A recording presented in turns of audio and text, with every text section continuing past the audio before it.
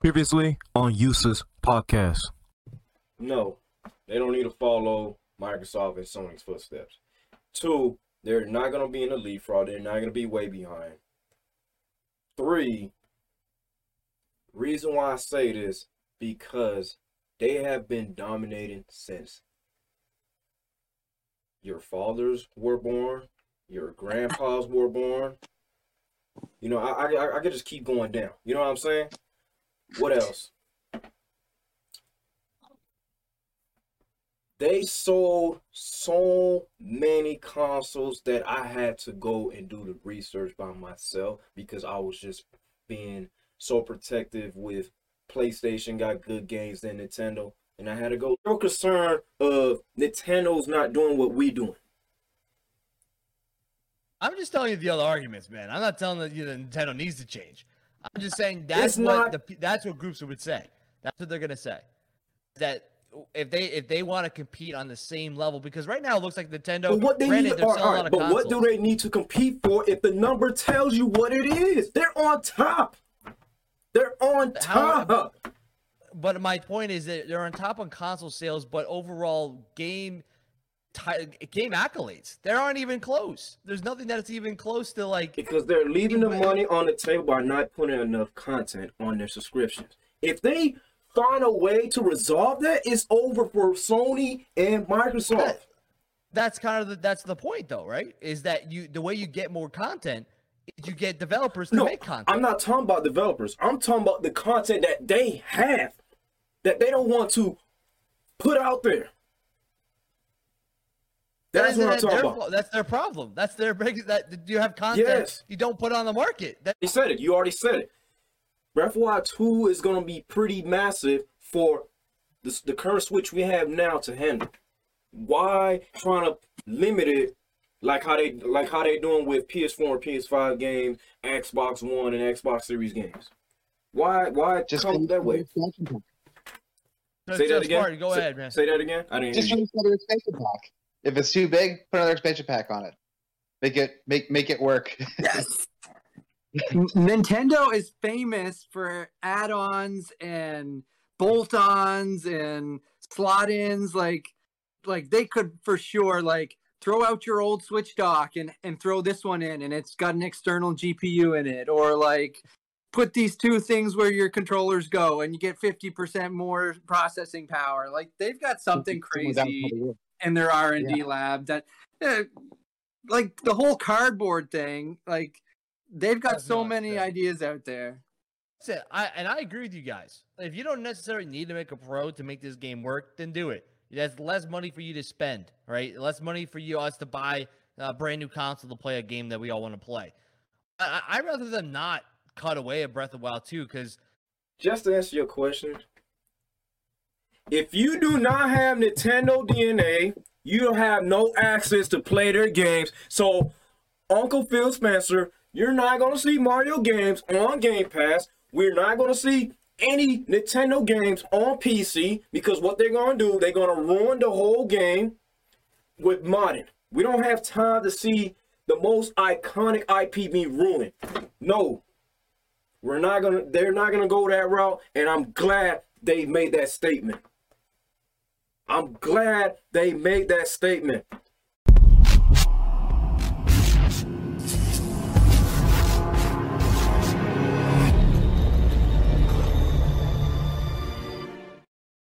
What to do?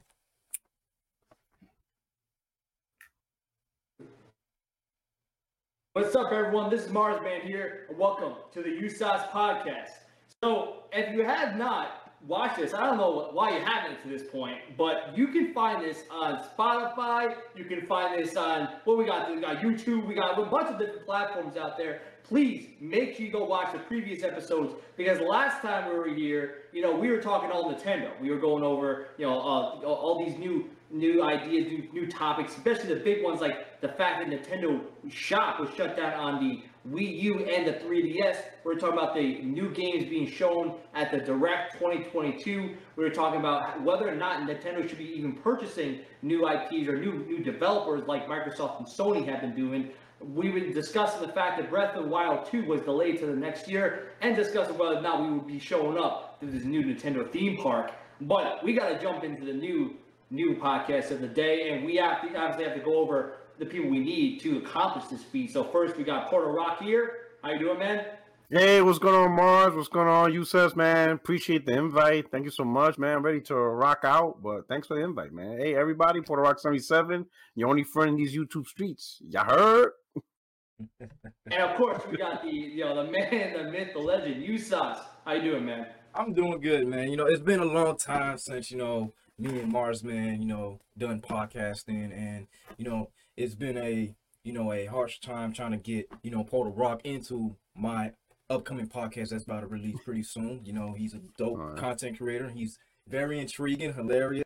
So here, what we're going to talk about is, what's been going on with Sony last month. Recently they went over the state of play, and from what I enjoyed from it was that they covered Resident Evil 4 remake. I was assuming that was going to be exclusive, because then that was just going to make, these Xbox go and buy themselves a PlayStation console in order to play that game. But it turned out that it's going to be a multiplayer game. And then they covered Callisto Protocol, if that's how I think that's how I pronounced it, which I know for a fact that I'm going to get that on PlayStation, because I'm going to have the experience with the haptic feedbacks and, just the performance.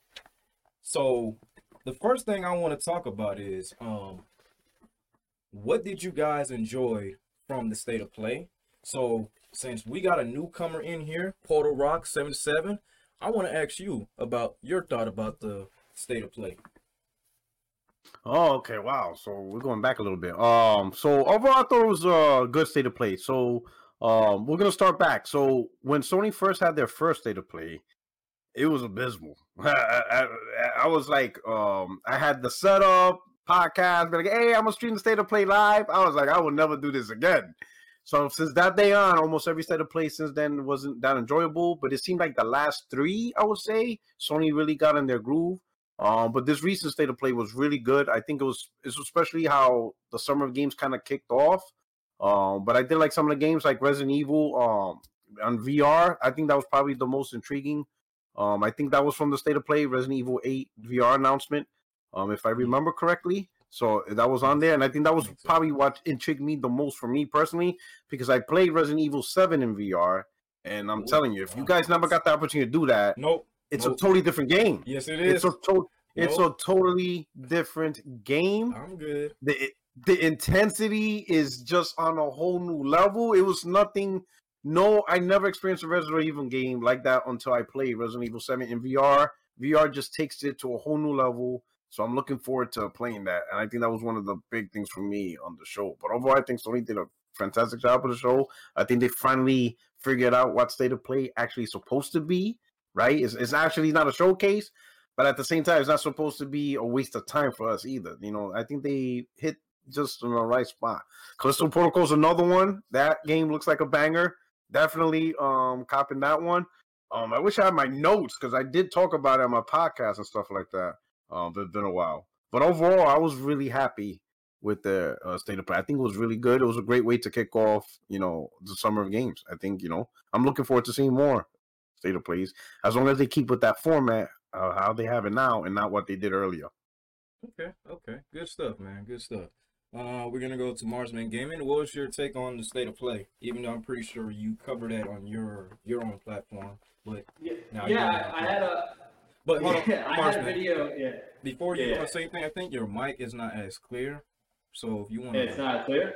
No, it's clear, but it sounds like it's echoing. It sounds like you're in a hallway. Like if you're in a hallway. Yeah. Oh, really? Okay. All right, let me make sure that we're all good here.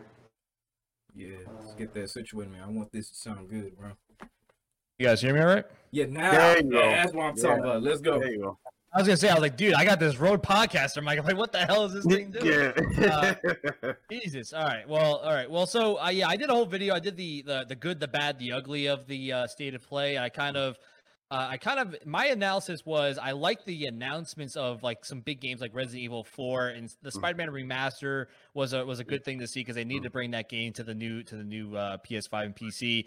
And obviously the VR games were great. And seeing things like Callisto Protocol was a cool game. Mhm. The downside that I kind of saw was they didn't come out with a lot of specific exclusives. Like the VR was great. That's exclusive, obviously, but then they had the Final Fantasy 16, which is most likely going to be it's all Yeah. exclusive.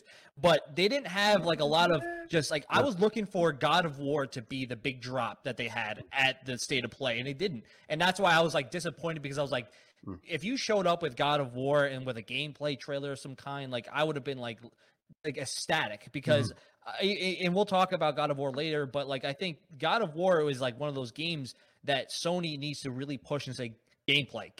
Well, this is what we're showing you. And I think that they did a good job showing good titles that were important, but like if you really think about the exclusives here, they had Final Fantasy 16 and they had Stray.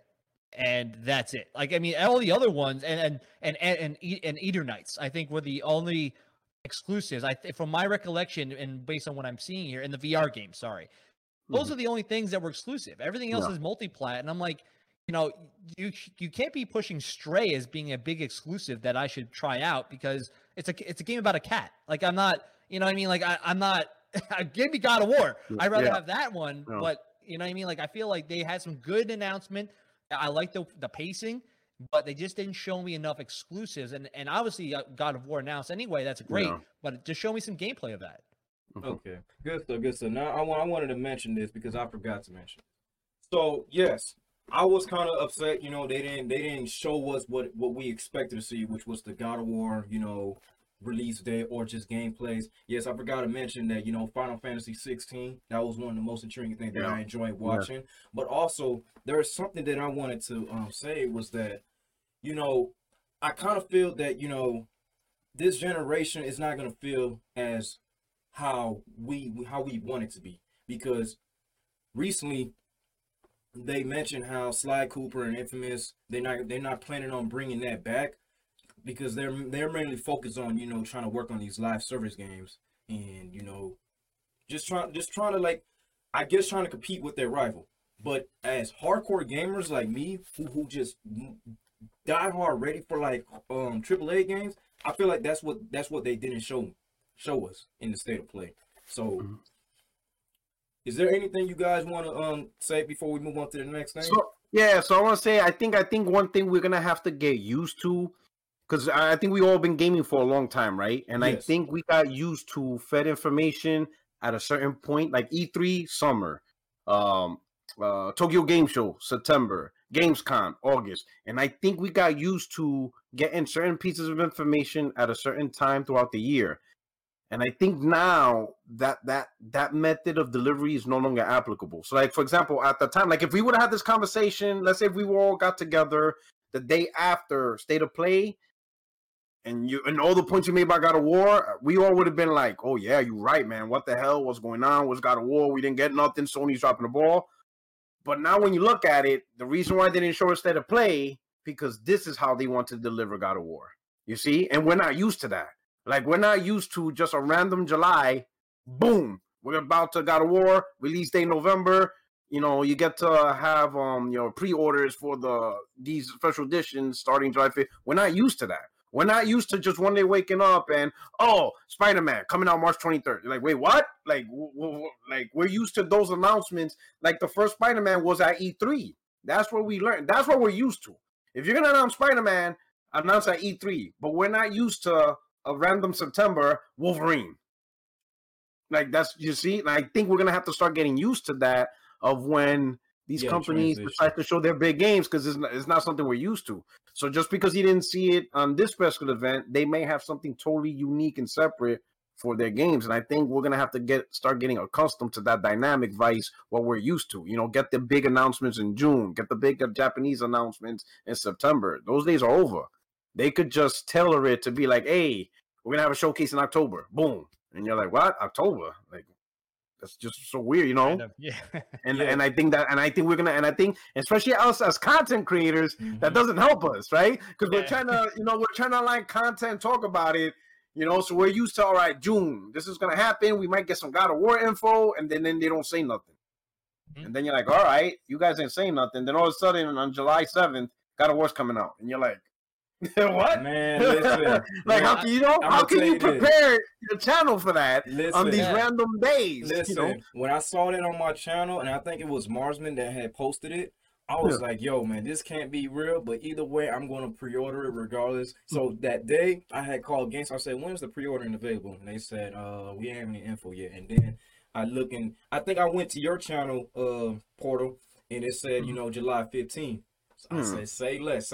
But, to interject about the whole Spider-Man remaster, listen, I wasn't pretty upset about it, because if you look at it like as a business-wise, Sony is struggling to deliver, you know, consoles because, you know, the chip shortage. So they don't even have enough funds to, you know, make more PS5. That's how I see it. So, because I remember a while back, you know, guys were saying that all these PlayStation exclusive games gonna go elsewhere, but it's still not on Xbox or Nintendo, so which is a good thing to me. So, okay, I'm not surprised because I kind of peeked that that's what they needed to do, but it does hurt me as well. It hurts the gaming history of exclusivities. That's how I see it. Right.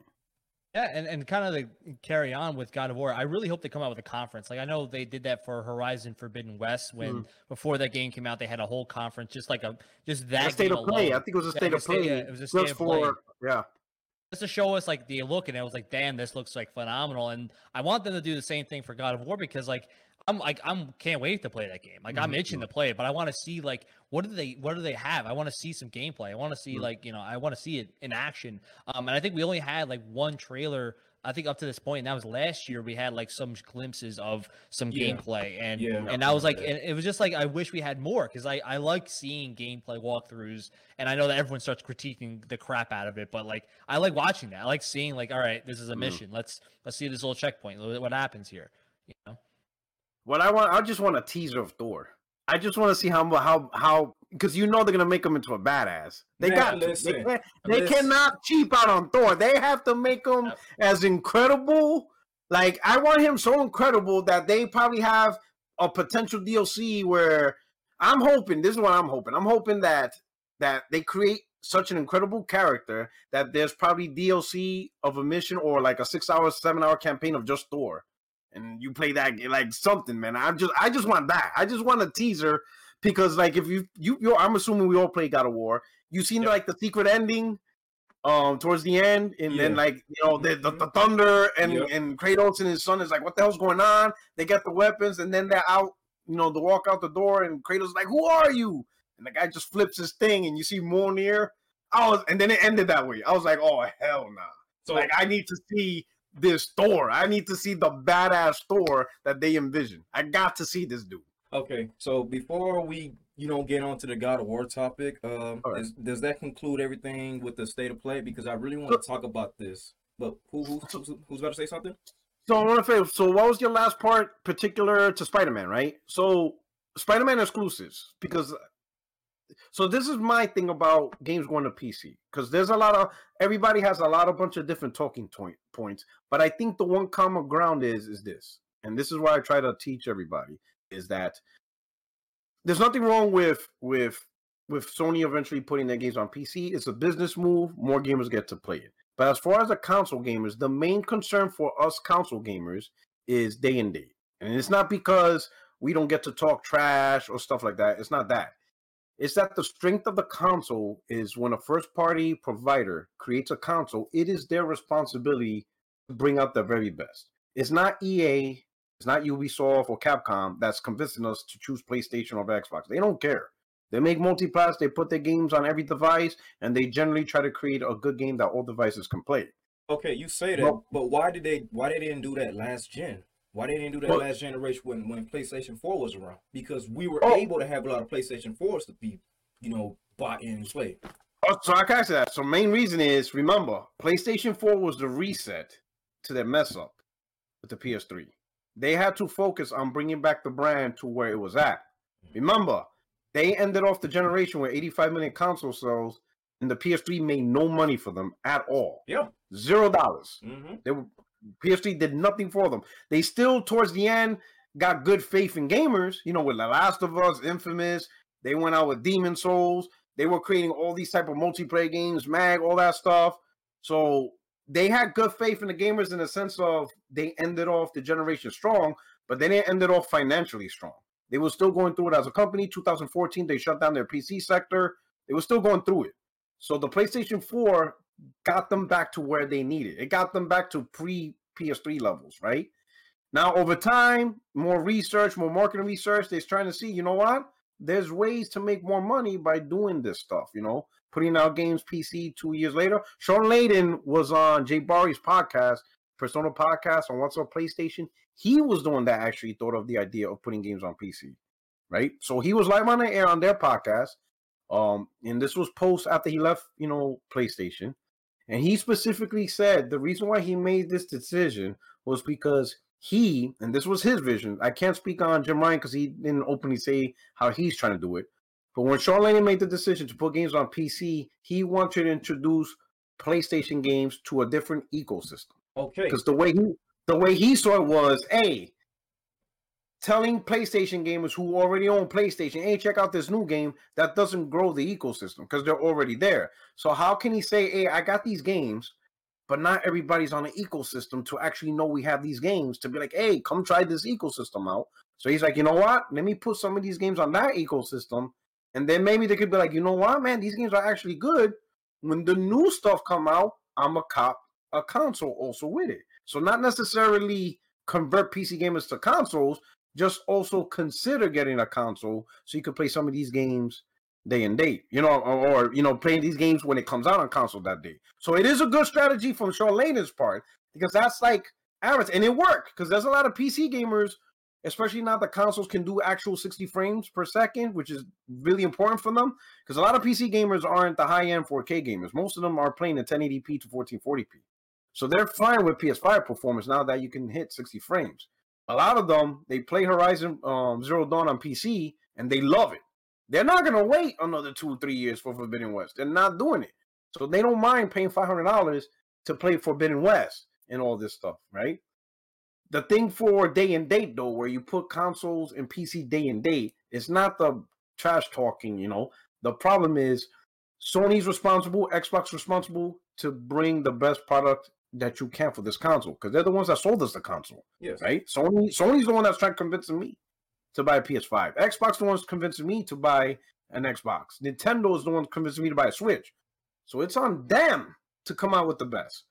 But when you make your first-party developers multi-platform developers, meaning, hey, your game's going to come on console and it's going to come out on PC at the same time, you can't prioritize one product over the other. Thank you. And that's where I have the issue. Okay, so this is where it leads to the next thing I want to talk about. So, Yeah. Marsman, do you have anything to say before we move on to the next thing? Because this correlates to what me and you have discussed. Off of what Porter Rock said. Platform.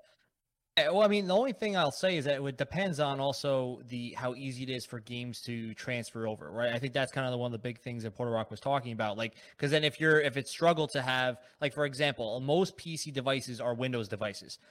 Xbox is running off of that similar type of processor, right? So it might be a little easier for Microsoft to be able to do a game that's going into an Xbox console and a PC because they're running off the same processors, right? For Sony, it's a little different because they have a different style. So I can also agree and say, listen, I think Sony's doing a smart way of saying we're going to prioritize putting it on our consoles, and let's dish out some of our key games to go on PC to try to bring some PC players to say, hey, maybe I should drop money to buy a console so I can play it on the date that it comes out rather than wait longer. But when it comes to Microsoft, I think it's easier for them to transfer because they already have that same processor that goes on PC, most PCs and Xboxes. So for them, it makes more sense to keep it the day and date for Xbox games because they're running the same thing. Like the fact is, like, I think the downside that Microsoft has sometimes is try to keep all games going on like older gen consoles like Xbox Ones and stuff.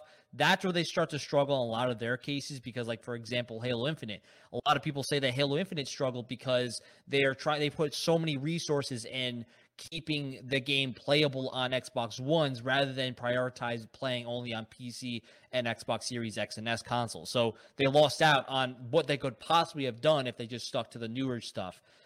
Keeping it day and date for Microsoft makes sense because I think it's just similar processors. Sony, I think, is doing it the right way for their perspective because the PS5 is a different processor than most PCs do. So they have to kind of have based on situations that they kind of do it a certain way. Now, I for PC players that don't have a console, they're like, I really wish it would come out right now so I could just get it on Steam or something right away. Like, I mean, who would want to play God of War, want to play, Last of Us on PC if you haven't played it before?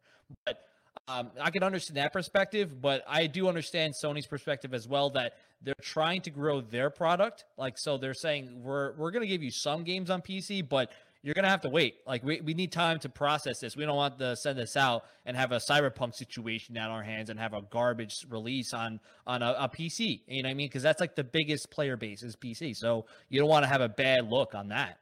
So I could agree with both perspectives there. So Let me ask you one point. Can I say one point? So we'll use Microsoft because you brought a good point. So we'll use Starfield, for example. Let's say Microsoft cut Starfield out of the PC loop, and let's say they cut Xbox Series S loop.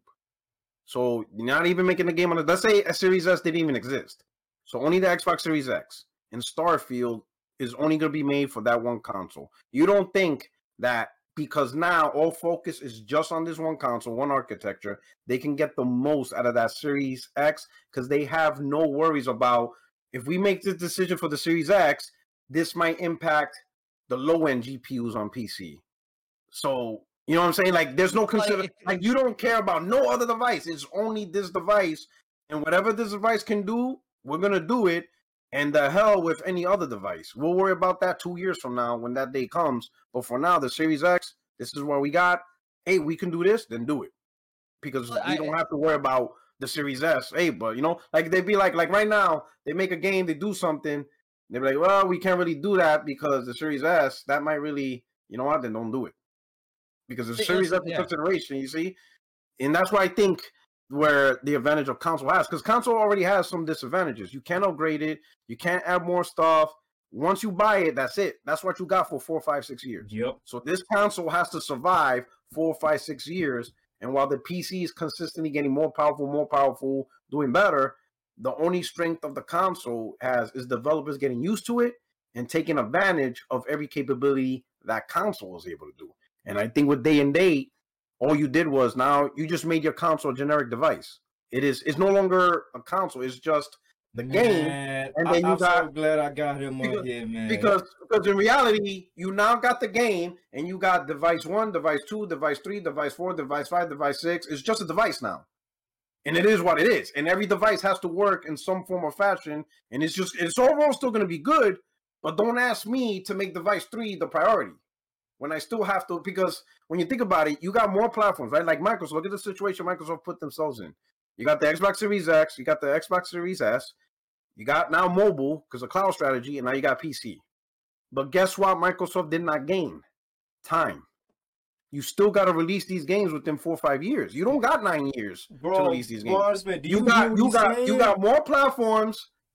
But you still got to try to churn out these games in a 4 or 5 year cycle. We can't wait 8 years to release a game. You got to do it in 4 or 5 years still. And Sony's going through it too. Let's not with the deal they have in MLB now, where they have to put their games multi-platform. Think about it. Before, Sony only had to worry about MLB The Show coming out on PlayStation every year. Now they have to worry about coming out every year on Xbox and Nintendo. And notice they're doing it slowly because the next platform after that is going to be PC. Next year, the game's going to come out on PC. Notice Sony's doing it tiered. Last year was just PlayStation and Xbox. This year, now you got it on Nintendo. Guaranteed next year is going to be on PC. And the same company don't get more time. From March to March, you got to release this baseball game. But now you're going to have 4 platforms. You don't get more time. So what usually happens? You end up looking like Madden. It is what it is. You get what you get. Yeah. Man, look. Well, listen, man. so Porter Rock, listen, you make a lot of great points. Yes, he is. There's a few things. There's a few things. All right. So, firstly, when it comes to time, all these developers are running around the same time, even if they were adding more people, because Sony games are coming out taking the same amount of time as even Xbox is doing. So, it's like, I don't know necessarily it changes time because some of the games like Sony Last of Us took the same amount of time as it did to make a Halo Infinite, right? It's the same amount of time. No, that's what I'm saying. It's the same amount of time. But you got more platforms. You got more to deal with. Because think about it. PlayStation right now, you got. Let's say, for example, I'll use Deathloop. Maybe Deathloop's about. I'll use Demon Souls. Demon Souls probably took them 4 years to make, but they only had the PS5 to worry about. As compared to 4 years, and now you got the PS5 and you got PC now to worry about. You understand? The more you add platforms, the more you have to work with different architectures. You have to hire more skill sets. You have to hire more people. In other words, would you say this? Do you throughout your years of gaming, have you noticed generally first party usually has some type of quality benefit over third party? Like usually like Nintendo, PlayStation, Xbox, when they were at their exclusive height, first party just has this level of quality that third party, doesn't have. There's only a few third parties that really, like Rockstar is usually generally good, CD Projekt Red, but for most part, most third party don't usually reach the level of exclusive first party. And I think because of that balance of multi-platform, because multi-platform, they generally just try to make which is fine. They generally make a great game for all platforms, and nobody's really holding them to that first party quality of a Nintendo title, or when Xbox, during the 360 era when they were on their top of the game as a first party, or even Sega or Genesis, they were first party supreme. So a lot of these first party, they were held to a higher standard compared to third party, and they usually met that standard. But with multi-platform, so, you know what I mean? And that's why I'm afraid we lose. I'm afraid we might lose that. Or Nintendo might be the last bastion of that first party exclusive quality simply because they only focused on one platform and they able to achieve that just by that focus and energy. That's the only concern I have with that.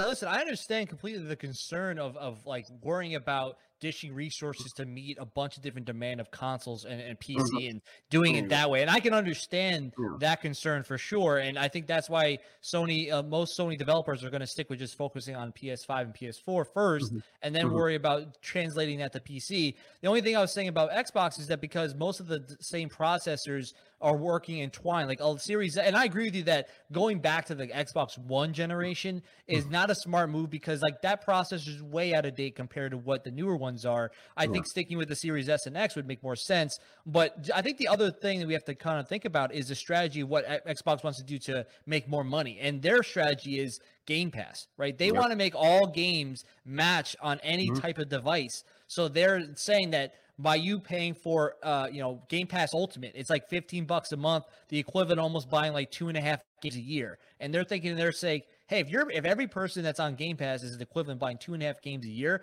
we're making a lot of money off of that. And no matter where you game, you're gonna play an Xbox game. And I think that's like it really depends on the strategy. Like Sony has the PS Plus that did add some games to it, but the biggest thing they're sticking to is no like big title is date on PS Plus, right? And like I said, everyone can debate whether that's the right thing or not. I think for Sony's perspective, you're making a lot of money on these big titles. Why put it on a service that you're not making as much money on? I think that's like one of their perspectives. Now, but you can also say at the same time that people who are PC like owners are going to say, well, if I can get date and date like Xbox games on Game Pass, like that's kind of not a great look from Sony's perspective because that's your competitor, right?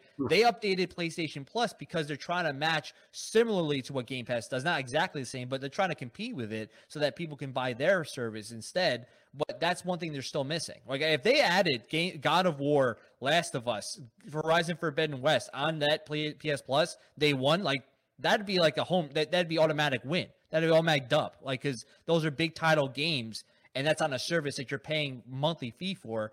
Like, I think most people would sign up, and you probably get a lot more PlayStation owners because from PC that's saying, "Hey, I'm going to invest in that because that's a great deal if I'm getting those big titles." But unfortunately, they aren't. But like I said, it's about different strategies. I think the reason why Microsoft does what they do is because they want people to buy Game Pass. They want PC players to invest a PC Game Pass. They want Xbox owners to buy their Game Pass. They want even Sony players to maybe buy Game Pass and say, "Hey, you can play it on your phone." Like, but guess what? On TV.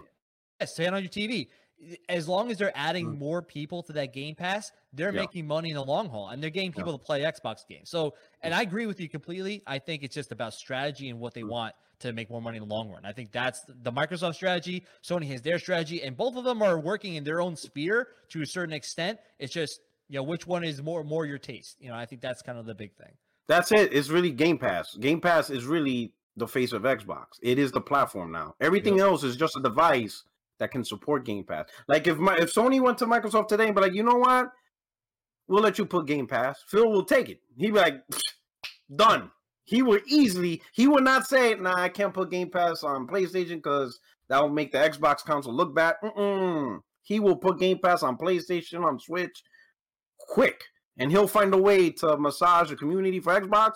But if PlayStation allowed Game Pass to be on PlayStation, he would take it. He would be so quick, and he would love it. He would love it. He would love it. I know that, and that's the route I don't want gaming to be. So now, look, we covered so much info in this on the first thing that we talked about, which was state of play. But we shotgunned this stuff. Yes, we did. Yes, we did. Like, yes, we did. But at the same time, I know in the next 5 to 10 years, we're not going to see Game Pass on PlayStation, because from what I remember was that Jim Ryan mentioned that, he's trying to make Sony the biggest platform. And I could just picture what's going to happen. But what I'm going to talk about, that what me and Marsman were, going back and forth on, was how games are starting to be $70, right? And the reason why I don't see that as an issue is because Now, me and Marsman had I think he said no. We were talking about how if Nintendo was to make a next gen console with SSD and like with high frame rates, that console would have to be almost $400. So if you want to play these games with the high SSD and ray tracing this and that, you're gonna have to pay the price. So that's why I'm not tripping about games being $70. And matter of fact, there's some games that's not even $70. Like Stranger of Paradise, it was $60. Sackboy, it was $60. It's just when it comes to these hardcore AAA games like God of War, Last of Us, Ghost of Tsushima, GT7, Ratchet and Clank, Callisto, even though it's not exclusive, bro, you're gonna have to pay the price. That was my thought about it. And then not just that, like Porter Rock said, he said he doesn't see an issue with PC game, PlayStation game going on PC because they're trying to grab more gamers to buy their console. Yes, but this is how smart Sony is. They're charging us $70 to play our games. That's how they're gonna make their money. And I even mentioned this a long time ago. They're gonna do whatever they can to find a way with that strategy to go buy another studio. And I'm hoping it's Square Enix. So Marsman, you got anything to say about that? Because see, the point I was trying to make, about the pricing and how Game Pass, like, cause see, the reason why I wanted to be that price, because I don't want these PC gamers think, oh yeah, man, PC is where it's at, man. And see what Rock said, like, what do you say? What'd you say, what? Yeah, I forgot what he said, man. It's just so much I want to say, but it's like, bro, like, oh, games being day by day. No, charge us that price, because then if God of War Ragnarok was to come day by day on PC, then what's the whole point of having the console? I know I will switch. I will stop. Personally, let's say if Sony makes the decision, and this is not because I'm angry at them. So I'll give you a perfect example. Let's take for example Xbox, because this is the real scenario, and I look at it. That's why normally I would get consoles. I will get an Xbox. I own the Xbox, right? But this gen, I'm gonna jump to PC gaming, and I will tell you why. Because I seen it already. With Xbox, I already seen Microsoft multiple times already. They will put exclusives on PC and not put on Xbox, or make a timed exclusive on PC, and then they decide to put on Xbox. And that right there bothered me, because I'm thinking, wait a minute, Xbox is your product, and why are they getting second fiddle? I could maybe understand Age of Empires. Okay, I get that. It's a very RTS-centric PC game or whatever. But why did you shut out Gears Tactics day one on console? Because when the game came out on PC, it already had the controller controls. You were able to play with a Xbox controller. So I didn't understand, why is this a timed exclusive on PC when it's ready for console right now? You understand what I'm saying? Another thing I didn't understand. I got Flight Simulator. It came out July of 2020. I mean, I think it was July 2020, right? Why did you have to wait a whole year for it to come to Xbox? Why wasn't it a launch title? Like, as you're making the game, right? You're developing the game. If you put Xbox as the focus, you would develop the game side by side. It would be ready. And then you launch it on PC in July. And then when the Xbox Series XS launches in November, you launch it then. Like, I could understand not being able to play the game on Xbox Series S or X in July because the console wasn't out yet. The console's now due to launch in November. But what I don't understand is why they had to wait a whole year. Like, they decided to put extra effort later on. Like, that's what I don't understand. And, you know, also, you're playing same multiplayer games, but only one side has to pay an online fee, while the PC gamers gets it for free. So you're playing Gears of War 5, but you got to pay $60 a year, or you got to play Game Pass Ultimate to play the game online. While on PC, you know, you could stick with just regular Game Pass, which is much cheaper, or you could just buy it on Steam and then, you know, not worry about it. And I'm afraid PlayStation is going to do the same thing. There's going to be, when you look at it equally, the PC gamers will get the more benefit of the games. They're going to get it at a cheaper price. There you go. Don't be surprised if they get exclusive content or they get the game first or it's just some weird stuff. And I'm not going to have that. You know, I'm not going to pay $500 for a console and then get second-class citizen work or second-class gamer work. Like, no, I'm not going to do that to myself. I'll just, if you support PC day and date, then that's where I'm going to go because I know I'm not going to have a lot of the BS with the console gamers because I see that on the Xbox side and I think that kind of sucks. Like, man, you know, like, look at the thing. Like, they just announced that, what is it, Riot Games, League of Legends, all that stuff? Mm-hmm. That's all PC Game Pass. That's not console Game Pass. No, it's not. But see, Like, but see, you know, that, you see what I'm Well, saying? I'm the like, only thing I'll this say is about that. weird. That's like The only weird. thing, the only thing about that though is it has probably has a lot to do with Riot Games and their inability to put it on like a controller setup. Because like that's the only thing I can think about that. Because the fact that they now included on the Game Pass for PC is a good look for those who have PC Game Pass already.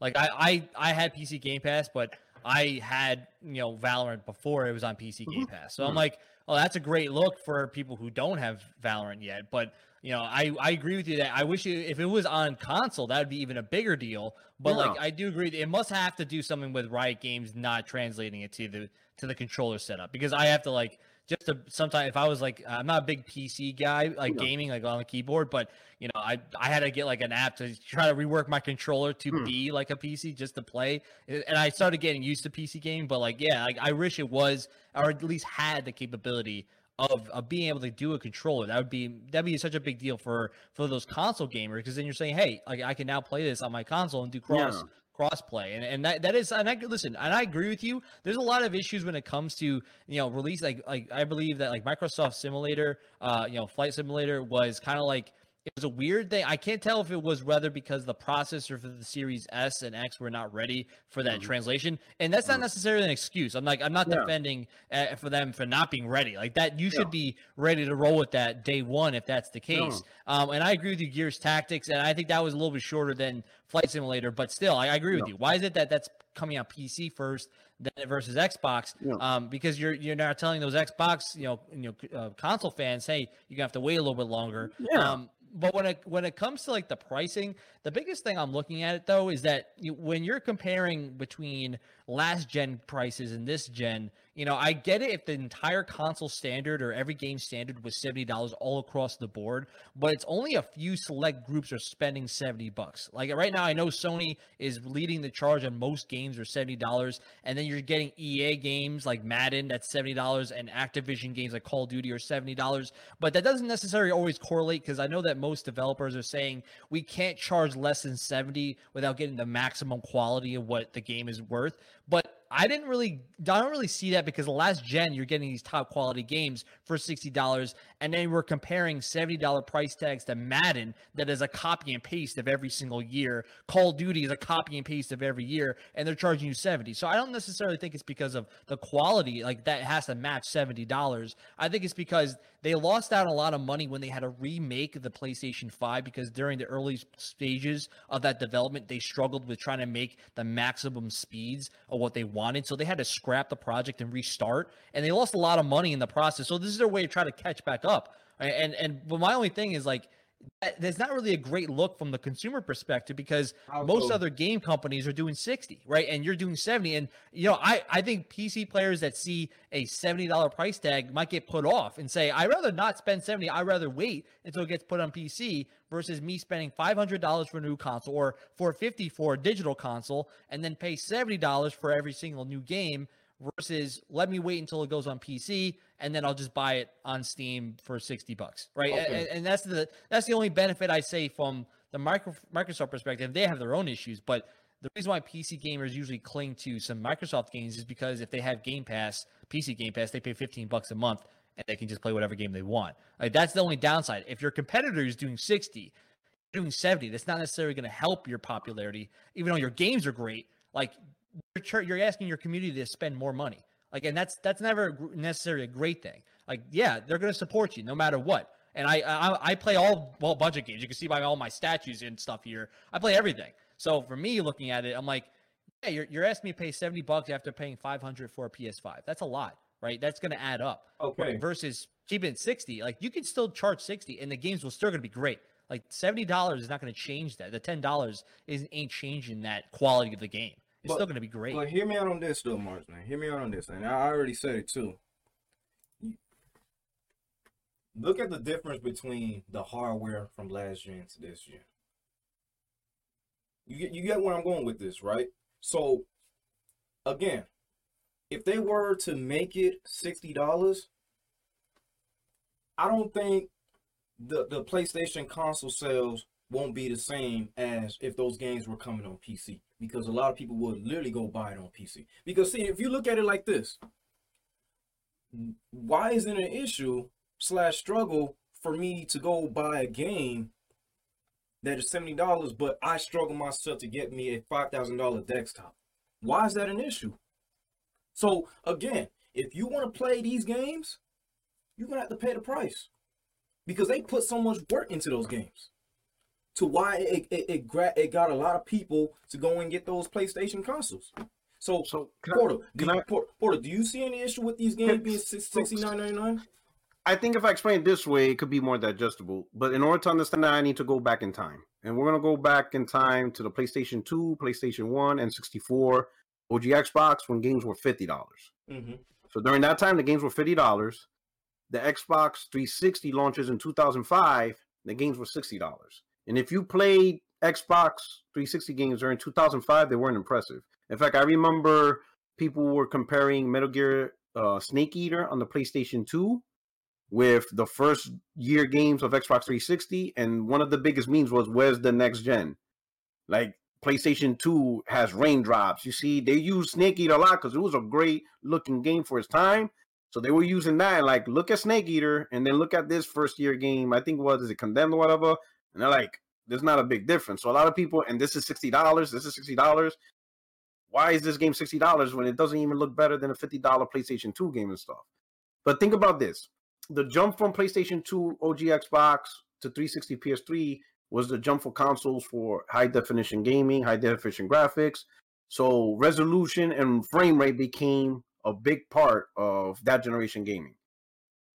The manpower, the workforce behind that are the developers, which means they have to improve their skill sets. They have to do more stuff. They have to learn more stuff. They have to be more proficient. Well, if you guys were more proficient at a job, don't you guys want more money for your skills? Everybody, and people forget about that. Yeah. People, this is their jobs. They're making money. They're no different than any of us in whatever our careers. When we improve our skills in our profession, regardless of what the profession is, like I'm in the military, right? As I get promoted to higher rank, you can't pay me the same price I did as the previous rank. Like, no, I got promoted. I got more responsibility. I got more skills. You got to give me more money, right? And that's a big factor on that. Another factor is the more money you have to spend on making games, the bigger the risk you are. How would you say, if the game flops, you lose even more money? Like if you're used to just spending $4 or $5 million, $10 million, $20 million on big AAA games, now you have to spend 30, 40, 50, $60 million on games. That's a bigger risk to flop. Well, if I'm going to take the bigger risk to flop, then I'm going to take the bigger risk to gain more. So that's what's happening in the game industry. You have a combination of the workforce demanding more money, which rightfully so, right? you also have a lot more people making games. You know, like for example, The Last of Us 2, you had 1,000 people making that game. You know, as compared to Uncharted 1, they was probably only like 80 people. Like the first Uncharted, Naughty Dog was maybe 150 strong to make that game. Now you fast forward to The Last of Us 2, 1,000 people making that game. So a lot of people are forgetting the cost, the talent, and and we love new technology, right? We love ray tracing, right? Tempest audio. Well, that means somebody has to know how to implement that stuff. And if you have the skills to implement ray tracing and make it work, run at 60 frames. Imagine Insomniac, the guys, they know how to do ray tracing at 60 frames, 120 frames, all this stuff. Well, I'm pretty sure they want to get paid for those skill sets. Exactly. You got to pay me money.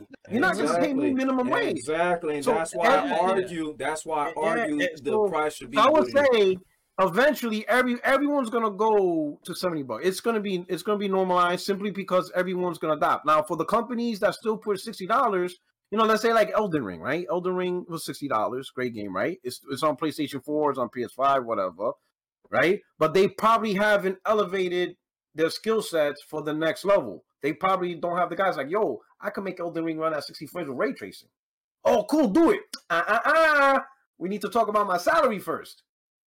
Because I'm not gonna do it for you. I'm gonna do it. Sony's gonna pay me money, so I'll make their games with ray tracing. So there's gonna be a lot of skill set. All the stuff that we want from these consoles and these new technologies, somebody has to implement it, and it's not only implement it, but you have to be good at it. Like you have to have skills because you can have developers implement it, but if you suck at it, then you're gonna have a shitty game. But the good ones, the ones who's gonna make quality games and eventually build on it, you have to invest, and that's just going to cause a price increase. So I see this no different than the $10 price jump with 360 PS3. It went up $10, but eventually you saw over time the quality of the games, the builds, the graphics far exceeded the PS2 era. And I think we're going to get that again with this gen. Over the next 2 generations, we're going to get, think about it. We're getting ray tracing for $500. Exactly. That was my whole argument behind this. And the better the skill sets, the better we're gonna get these games. So that's just all it is. It's just everything's just inflation. Listen, I'm worried about gas. I'm paying $7 a gallon for gas, so $7 gas is nothing. Exactly. But I see what you're saying. I see what you're getting because there were still games being sold for $50. Not everybody did the quick jump to $60. It was the guys who were pushing the tech up front. Some of them weren't very impressive. Like the first Madden on 360 was terrible, and it was $60. But I think overall, it's a combination of greed. I mean, we know publishers are greedy, but then there's also a level of investment to where in about 3-4 years we're gonna see some amazing products and we're just gonna be shocked at what these consoles gonna do, and there's just gonna be a little price to pay. Listen, and also, one more thing. I'm sorry to interrupt. One more thing. Modern Warfare 2 is going to be $70 on PC. It is the first $70 PC game, so it's coming. Listen, it's happening. And Portorock, you're making great points because you're going all the way back to the original consoles. So what about me? So what about me? I ain't making no points. Yeah. So you got to tie it in with the old shit because you'll be like, you know what? Man. We forgot that we used to pay $40. Now I remember, I didn't pay it, but my dad paid $70 for Street Fighter 2 on the Super Nintendo. A lot of people don't remember games back then were $70, $60.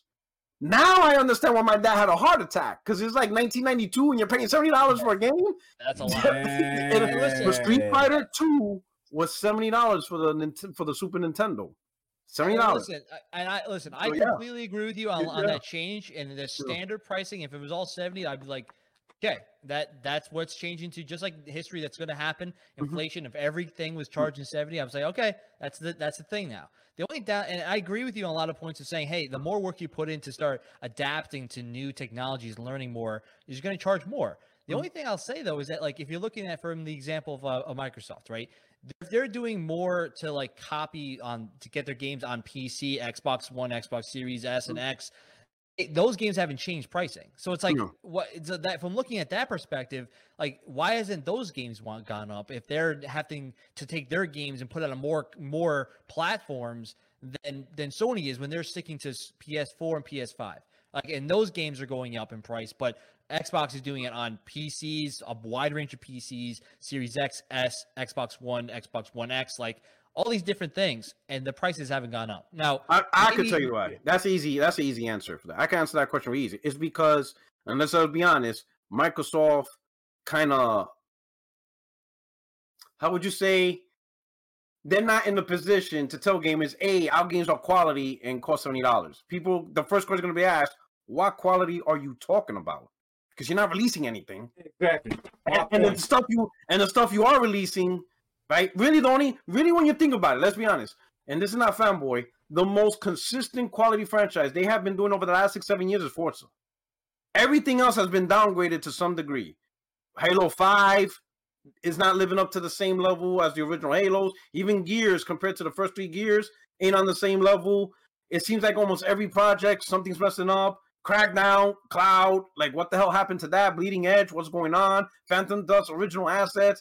It seems like they're constantly making bad decisions. I think the only game that was immune from that was been Forza. They have been very good with their Forza franchise, whether it's the Turn 10 or Forza Horizon.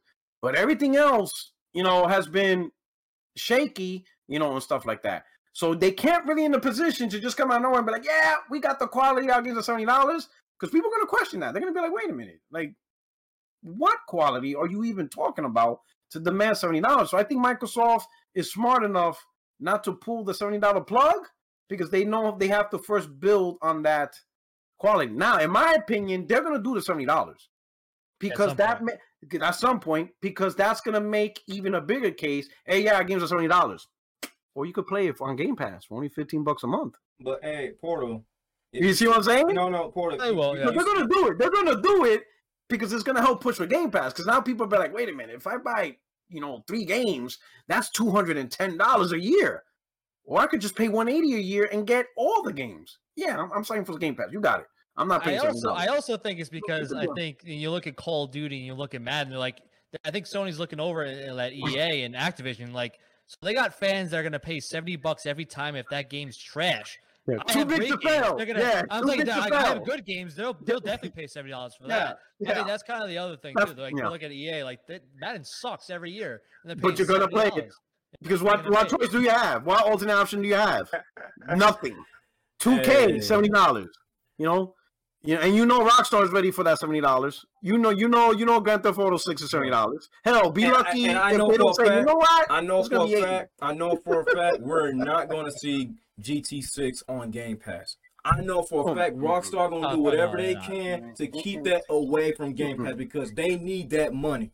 But they're not even going to pick up Phil's phone call. He's going to look at his phone. The CEO of 2K is going to look at his phone. And the day he announces Grand Theft Auto, he's going to see Phil Spencer. He's going to be like, new number. Who this? We're not talking. Yeah. The game's too big. But he does have a point. Some games, and we've seen like MPD data. A lot of top selling games are $70 because gamers don't really care. And I think at the end of the game, and I'll say in a way that's kind of a good thing. At the end of the day, though, do you really want to play the game? Then just play the game. Play the games. Enjoy the games. The industry will grow, and hopefully, these projects and developers are more successful. We get the sequels that we want. We get, most importantly, new IPs that we want, because that's a big thing. And at the end of the day, but I do understand that sometimes, like Madden, does that really need to be $70? Like, especially the last one where they're using the stadium from 2019. Like, literally, it still had the 2019 banner. Like, God, I was pathetic. The PS5 wasn't even out in 2019, so this is literally the PS4 build, and you put in the 2021 build. So you're right. Look, it's a balance, And I want to say this, Porter. I appreciate you actually, providing us with all this info from your gaming history compared to what me and Marsman have. Because you just enlightened me with a lot of information, and I'm glad that you was able to try to get Marsman to understand that this thing's been going way before we were born. I'm a '97 kid, so it's like $70 like was being priced back at '92, and now we in this generation, and you telling me you want to complain? But I was 15 years old. But see, $70, boy. My dad, boy, he looked at me like, luckily I have my mom's. He get good grade, he stays out of trouble. My dad's like, man, I'm about to whoop this kid's ass. Think about it. It's like 1992, $70. Like the rent was like $200. But see, we were paying back in those days. Rent, electricity was $10. and you want to pay $20 for it.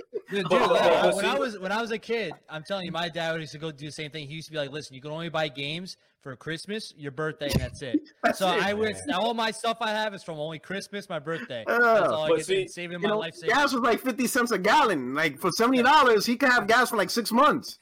But he's up, yo, he had a heart attack, but he did it though. but other than that though, you guys do kind of understand why games are $70. Like, cause see, he just literally just brought that back in '92 hardware to 2022 hardware. Like, bro, like there's a reason why these games are pricing at this standard price. But I will say, in his defense, I get his point because Madden is a bad example. Like Madden doesn't do the $70 games any favors. If you play the last Madden, people saw stadiums that were with the 2019 banner, which means they use assets, not even from a next generation game. They use assets from last generation, and they just put it in, maybe spruced it up a bit. But that's lazy. They didn't build it from the ground up on new hardware. So why is that game $70 when you're using assets from 3 years ago?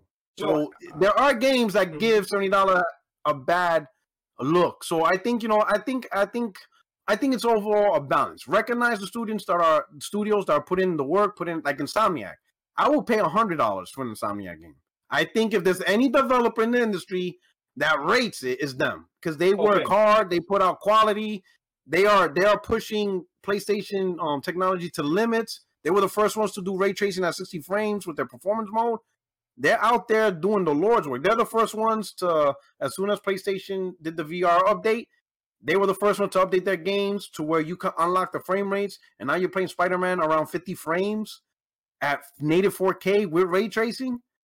So if they come out and say, yeah, Wolverine's $100, I'm like, shit, got you. If I have to take a loan out, I'm doing it, They are a good example of what a company can do if you buy their games at $70. EA? Yeah, not so much. They're not a very good example of the whole $70 price. That's what I was trying to get. That's what I was trying to Yeah. get Martin to understand. I understand the frustration that people going to have to pay the price to play those games, but I'm only accepting it if it's like a first party game. But if it's like a third party game, it does not need to be $70. I agree to that to that extent. Yeah. But if it's a first party game, you need to pay the price because they work so hard to make this in existence. Like according to what Portal said, like back when Uncharted came, they only had 80 people working on it, and now you're having almost probably 1,000 of people just to work on one product. Come on now, they need that money. So I think at the end of the day, support who you feel deserves it. We're consumers. Each of us have our own opinions. If you feel they deserve it and you want to play that game, play the game and pay the money. If you feel they don't deserve it, I mean, more often than not, talking with our wallets do more than anything else. If you don't feel that game is worth $70, do not buy it. And then wait for a price drop or don't play it at all. Exactly. But if you can recognize, you know what, I do recognize what they're doing. I see what they're pushing. And I want to play the game, then I'm going to play the game. Support those who you think deserve it. Yep. Mars, do you have anything before we move on to the next thing? We're all good. Portal, you good? Yeah, we're good. Okay, man. This is what I wanted to talk about. The God of War release date. The God of War release date. I was so in shock when they announced that on July 7th. I was at work. I'm scrolling down Discord. Someone mentioned, Ragnarok is releasing this date. And we just recently had the 4th of July, and I was just spending time with my people, and I come back with some fire news like, yo, this is coming on November 9th. But see, the thing is, what I really wanted to happen was for Ragnarok to come on the date that Starfield was going to be released, because then that would have really... You wanted the petty.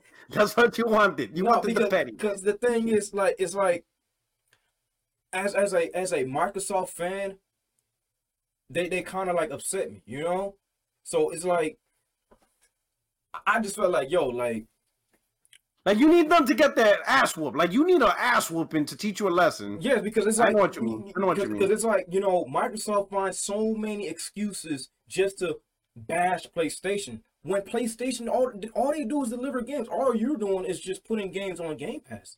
You're not delivering first-party games. You're not. All you care about is the money. While Sony cares about overall what they're going to get from it. So back to Ragnarok, you know, as a die-hard God of War fan, from the one who played it on PS2, then PS3, PSP, PS4, actual God of War fan. I'm not talking about the ones, oh yeah, I played it on PS4, and then now I'm just waiting. Listen, you're not a real God of War fan. Yeah. And what I expect to see in God of War Ragnarok, I want it to surprise me. Because like we waited so long to at least get a release date. I was going with, you know, I think it may get delayed to 2023 early because I felt like, you know, nowadays games are not being well done. So my take on this, I am looking forward to, you know, I was looking forward to get the collector edition, but it turns out that, you know, they want to release it as a digital. So I said, you know what? Yeah, it doesn't come with a disc. I'll None just of them go comes with the with a disc. launch edition. And I will pay the full price, Mars, man. You have anything you want to say, Mars, man? For God of War? Listen, I'm happy that God of War is coming out. Like, I thought this game was going to get delayed to next year, and I was like, Elden Ring's going to moonwalk to the Game of the Year title. At least we're going to actually see a heavyweight showdown between the two of them to say, hey, who's going to be the Game of the Year for the year? Because at the end of the day, those are the only really two games that we're really going to get. I know Horizon Forbidden West came out. Halo is going to be in that. But, like, those are the two major games that are going to be at the end. Like, and at the end of the day, I wish I had gameplay, but we already said before, you know, they're probably planning to have some sort of conference or state of play to have like just a straight up just gameplay look and analyze, like just a walkthrough or something like that. And I at that point, I'll be more excited to see it. The only thing I'm nervous about is sequels, man. You know, it's always hard to match the stardom of the original game that came out. Now, granted, God of War has had many games to this point. It's not just one sequel, but the sequel that got them right back into the mix of being a top contender again from a few years ago. It's hard to match the stardom from that game. So I'm hoping they do, because if you look at Forbidden West, they didn't match the stardom of Horizon Zero Dawn. And I wish they did, because as that game looked beautiful, it was fun in certain aspects, but they just didn't stick the landing. They didn't do as well as I wanted them to. And I really hope God of War really sticks the landing and just rocks it, because I love the series. I hope they just do well. And I'm excited. When I saw it, I was like, well, thank God, because I literally thought with that not seeing gameplay from State of Play, I was like, oh no, I think it's gonna get delayed to next year, like Starfield and the rest of other games. But thank goodness they aren't. I'm glad that they're coming out this year, and it's gonna be a lot of fun and finally be able to play that and seeing who wins the Game of the Year award. That's gonna be interesting.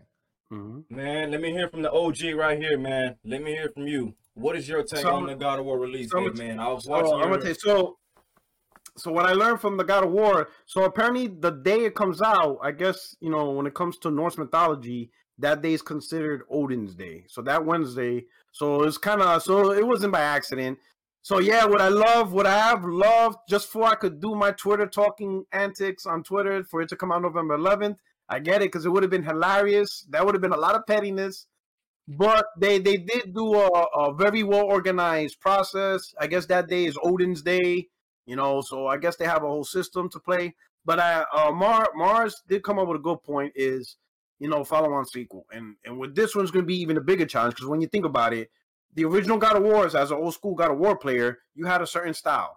Then when God of War 2018 came out, it redefined the genre, and it took it to a whole new level, right? It went from being a great franchise to now, this is like Game of the Year, top of the line. It's up there with the Halos, with the Gears of War, with the Last of Us.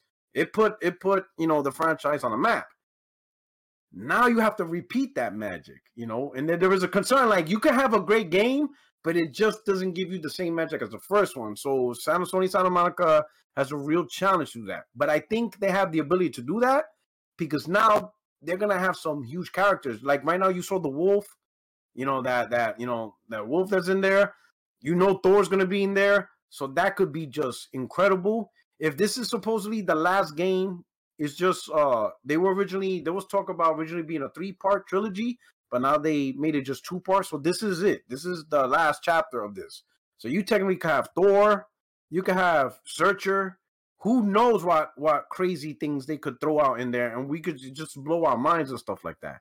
So I think there's potential to just when they finally. Now, as far as showing us gameplay, the 2018 God of War, they did like a big blowout 2 months prior to release. So I would imagine look for September to have the whole Game Informer magazine issue blowout, maybe a state of play blowout. So I would say around September is when we should be looking out for that, the things we're looking for. Gameplay or gameplay walkthrough, magazine, Game Informer coming out talking about it, maybe a state of play right before. So I think that's probably the good time to look at September. But I'm not gonna lie, when I had a feeling it was gonna come out 2022 because when they updated their Twitter, they did it recently. They did like a month ago, and it said 2022, and I was like, well, that's kind of weird to put that on your Twitter, because I think they were confident. I think they were already. It was just a little logistics. When were they going to announce the collector's edition? I think they were working out those little details, shipment details, things like that. I think it was just the final leg of commitment to get it ready for launch in November. But I think they already knew they had that game ready for 2022. So, and I'm glad it's coming out in 2022. Hey, Portal. No reason to wait, man. Just let 2023 do its own thing. Right now, we need this shit in 2022. As far as game of the year, it's going to be interesting. Elden Ring is the front runner. I want to interject to that. That's the next topic? Okay. No, I want to interject to what you had said because recently, I had looked at your tweet and you said, I'm calling it now. There is going to be some heavy ass salt if God of War Ragnarok released this year. A entire year of no first party games while PS5 dropped multiple titles, then finished the year off with Kratos versus Thor. Bro, I had to think about that. Like, bro, I can't even imagine how that's gonna be, because I guarantee you that's gonna be the talk, man. And then I think recently I saw that you mentioned Jeff's, whatever his name is trying to Jeff Keighley. Jeff Keighley's trying to extend, Ragnarok to be qualified to be game of the year. But bro, that's gonna be insane. That's gonna be a great ending of 2022. Marsman, man, what's your take on that before Portal goes in? Because bro, I understand, and I said this a long time ago.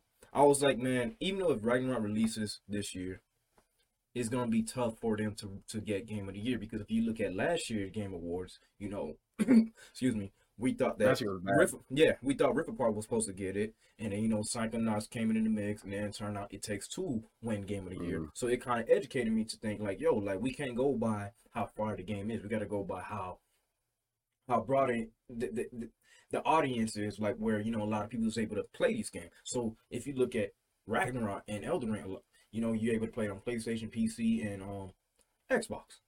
But Ragnarok, you're only able to play it on one platform.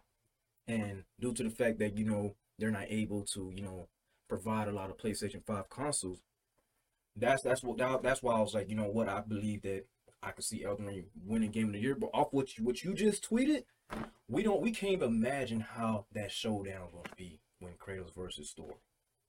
Yeah, man, and listen, to kind of carry off on that, I actually talked about this on my podcast too. Kind of give like a bold take on what we think who's going to win.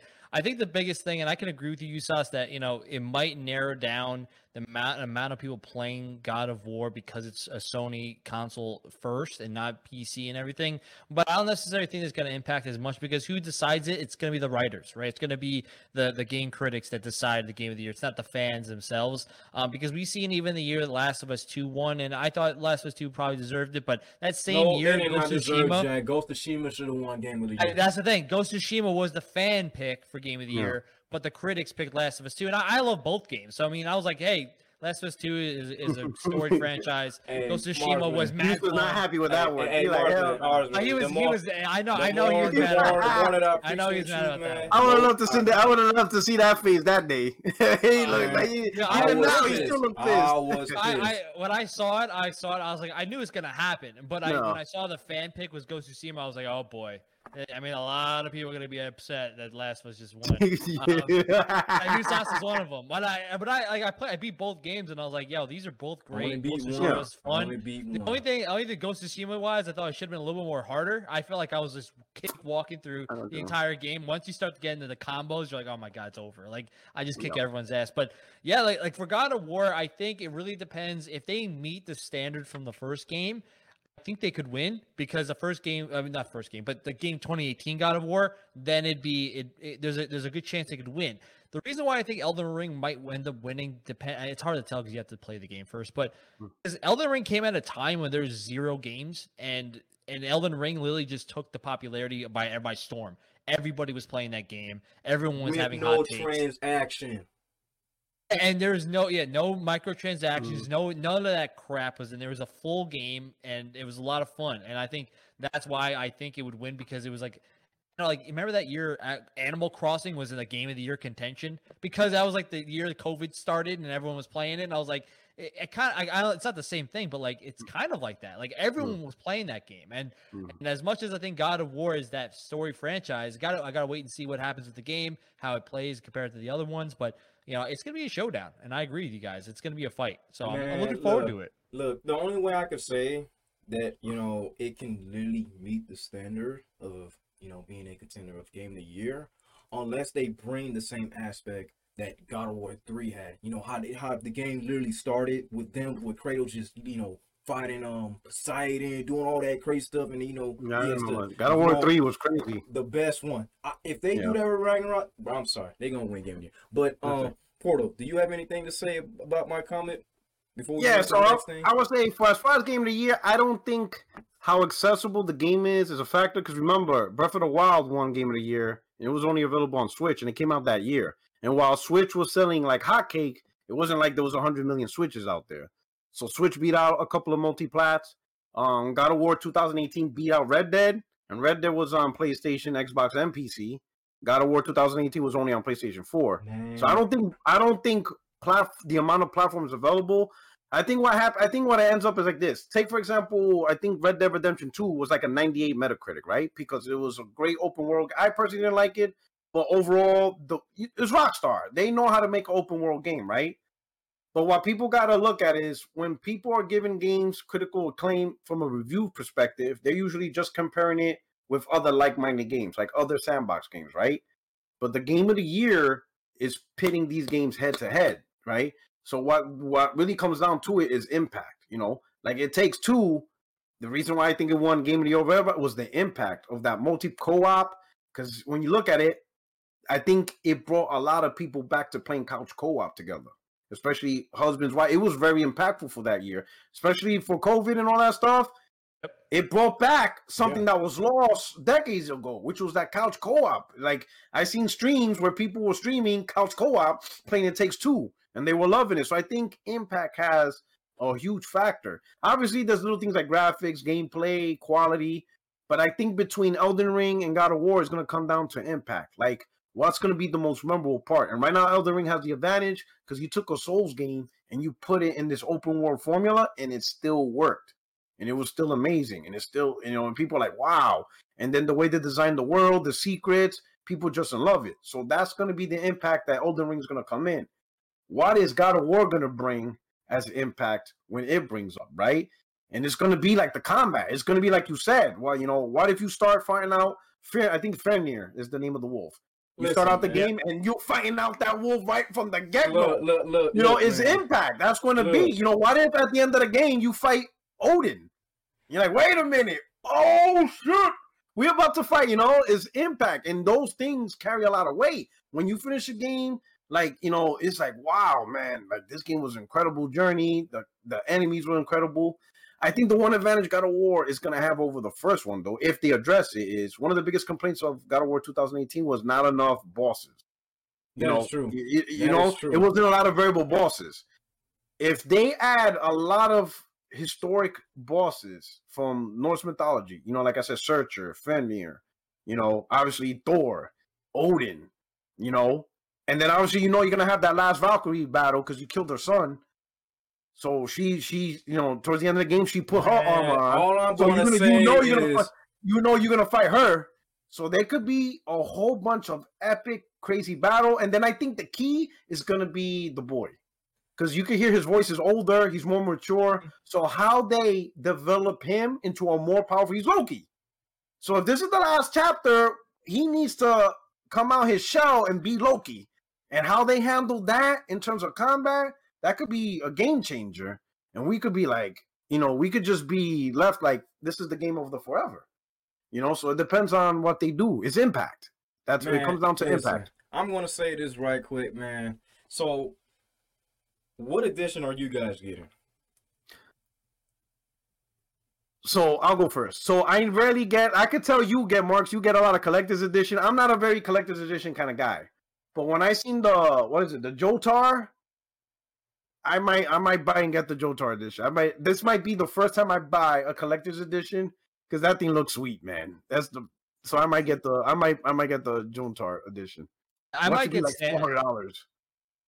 Fuck. What'd you say, I get the standard. I probably get the standard. I mean, a lot of these things aren't even the collector stuff. I bought these separately, but like I used to have like a Master Chief that was the Halo 3 special edition. So that was the last major special edition I've gotten, just because a lot of the times I get digital copies. So because I usually like to copy over the game to a different console. So like instead of having a disc for everything, it's like I just use digital and just have it ready to download and play. So I usually go digital, and I know that they're offering that special edition for digital. So it's a possibility I might get special edition, but going standard is fine with me. Like if I was gonna buy something special, like to have like a like a God of War memorabilia, like I can always just look online and get a really nice one that kind of fits the background, because I love me some God of War. So I might look into one, especially with the release coming this fall. Add to the little collection I got going on back here. Man. So. Look, all I'm gonna say to this, Mars, man, it tells me that you're not really hyped, because I am hyped, man. Like, it's gonna be insane, man. Like, yes, I want to get the collector edition, but at the same time, man, I gotta get that physical copy. I'm sorry, I'm old school. I know what you mean. I'm old school. I can't do digital. I can't. Like, there's some games that I have digital, maybe because it was free and it was probably convenient at that time. But when it comes to first-party games like God of War, like I do regret that I wasn't able to get Halo, on physical, because I didn't have an Xbox at that time. But at the same time, I was able to pre-order it like I did. So when July 15 hits, are you guys gonna pre-order? Because I am hyped, man. That show is gonna be crazy, man. You guys don't understand. I've been waiting for this for years, and I guarantee you this. I don't know how many years it's been since God of War became, like, how can I say, like, it's not necessarily a sequel, but a reboot. Basically, the reboot of God of War is coming back. We can't even tell when the next God of War is coming. So I am crazy. Yeah, this might be the last one, but they could open the door, because if you played the first one, when you looked at that picture, it had the different versions of God of War based on language, like the symbols. They had the Asian version, Egyptian. Imagine the next one being Egyptian mythology. Jesus Christ, man. That shit it'd be fighting bosses nonstop, man. You'd be like how many bosses you fight in that game? So somebody mentioned the Christian version. I'm like, what? You're gonna fight Jesus? That's it. Like, you can't fight Jesus, bro. Like what are you gonna do? Fight Jesus? Like, nah, that's weird. Like, no, but believe it or not, so somebody did that. When the God of War 2018 came out, somebody did say, "Oh, they should do a Christian version." And I thought he was being funny. Like, the hell are you talking about? Like, he ain't fighting Jesus. Like, what's wrong with you? And he's like, no. Check this link out. So apparently, there's like different levels of angels. So now he's not talking about fighting Jesus, but there's Michael the Archangel, Lucifer, and then there's like different hierarchies. And I was like, oh shit, there's some shit to Christianity angels. I'm like, I didn't know, but I don't know. I don't know if I will still rock with that. I maybe go Roman. I ain't messing with gods. Well, the thing is, Roman mythology and the Greeks are the same as Greek. Yeah. I was gonna say, like, I ain't fighting Jesus. I ain't doing that. No, like, nah. Man. But Egyptian mythology, the Chinese mythology and stuff like that. There's some, Go like Shinto, and back in Japan, go the Shinto stuff. Yeah, with the mythical dragons and stuff. So it'll be interesting. This, or like you said, it might be the last God of War, and that's it. Like, moving on. I can't say it won't be the last. I think it will be the last for a very, very long time, because we already know that this generation is going to last more than 10 years, because the generation hasn't even started it doesn't start till 2024 and 5, because that's when PS4 is going to be discontinued. So I feel like it's going to be a very long time till we see a new God of War. Like, look at it when 2009, when God of War 3 came out. They waited all the way to 2018. So I think we're going to have that same link. But and Corey Barlog is already working on a new IP. They're talking about, they say, rumor has it some type of space game, but that's why he didn't direct this God of War. It's because he's already working on a new IP. So they're already working on their next game. So it'll be interesting to see. Okay. Well, man, that was some good stuff that we talked about, about Ragnarok. our thoughts about it. But we're gonna move on to the next where I'm gonna make them, together. I'm gonna merge them. So the thoughts about, Final Fantasy Crisis Core, coming to, PlayStation. However, it used to be on PSP, but now they decided to make it multi-plat. But also, I want to merge this as well, where Xbox failed to get Final Fantasy VII Remake on Game Pass. What is y'all take on that? Because me personally, I'm just gonna be real. Well, they don't got it at all, right? No, they don't. So so with Final Fantasy Crisis Core, I'm glad that they were able to, bring that back because I didn't get the chance to experience. I do remember seeing my brother playing it, but I never, played the game myself. So now bringing it to this modern generation, I feel like okay, now I'm gonna be able to, play with, better performance. Yeah. Now my take on the Final Fantasy VII Remake on Game Pass, I just feel like, these Xbox, they're not really, I don't think they care about gaming because they don't understand the whole history of Final Fantasy VII. So from what I remember, what someone told me a while back was that Final Fantasy VII was supposed to originally release on Nintendo 64, but Sony wanted to take Final Fantasy to the future while Nintendo wanted to keep bringing their games to their, the little cartridge, whatever you call those things. So Nintendo, offer Sony to say, hey, look, just keep advertising our game, and they made history. So I don't think they understand that Final Fantasy VII Remake was originally a Nintendo game. And Sony, decided to take over the Final Fantasy franchise. So it's like, bro, there's a reason why they decided not to put that game on Xbox because if you look at it like what I mentioned, on my previous podcast, that Nintendo is a strict console just like with Sony. If Sony was to acquire Activision, all those games would have been exclusive to Sony. So what makes you think with the rumor that, these Xbox was overhyping, yeah, man, Final Fantasy Remake, oh, we're going to take over PlayStation this generation. No. So, I'm glad, it still remains a Sony exclusivity, but also, I do appreciate them, bringing Crisis Core. Portal, what's your take on those two things? All right, so let me just readjust the history lesson on Final Fantasy VII pertaining to PlayStation 1 and N64. So if did you play Final Fantasy? Did any of you guys play the first one? So it was like a 6 CD case. I have it. In fact, recently I went back to North Carolina where my house is at. I had to empty out my house because I'm getting it renovated, some improvements and stuff. And I found like my CD cases of PlayStation 1 games. I put it on Twitter. I showed it. So I'm going to go live. But Final Fantasy VII, the original one, it was like 4, 5, 6 CDs, right? What screwed Nintendo up during the N64 era was they remained with cartridge-based gaming. And it was limited space, and cartridges are very expensive, right? So a lot of third-party developers automatically left Nintendo for PlayStation just on the merit that they have more space on the CDs. And even with the extra space, Final Fantasy still needed multiple discs. So there was no way they would have been able to put it on the N64. N64, you would need like 12 cartridges, but each cartridge is very expensive. And if you remember N64, I don't know if you guys remember, N64 cartridges were $70. It's funny, right? We're talking about $70. N64 games were $70. Don't hate Mars. Back in it was expensive. N64, the console was cheap. It was $200, $199, but the games were expensive. You're paying $70 for the games. They were very expensive back then, right? So Nintendo lost a lot of support by not going with the CD route, right? I think in terms of Final Fantasy VII Remake not being on Xbox, I think that was pretty much the overall deal with Sony and Square Enix. Square Enix and Sony have a very great relationship. Majority of the Final Fantasy sales have been on PlayStation, right? So it's not hard for Sony to cut a deal with Square Enix and be like, hey, don't put this on Xbox. Keep it on PlayStation. If you want to put it on PC, that's fine. And then when Square Enix looks at the number, well, usually our games sell 1 or 2 million on Xbox. It's not that impactful if we cut them out the loop. Especially if Sony is willing to pay the bag for this specific game. If Sony's willing to pay extra money and do stuff, cool.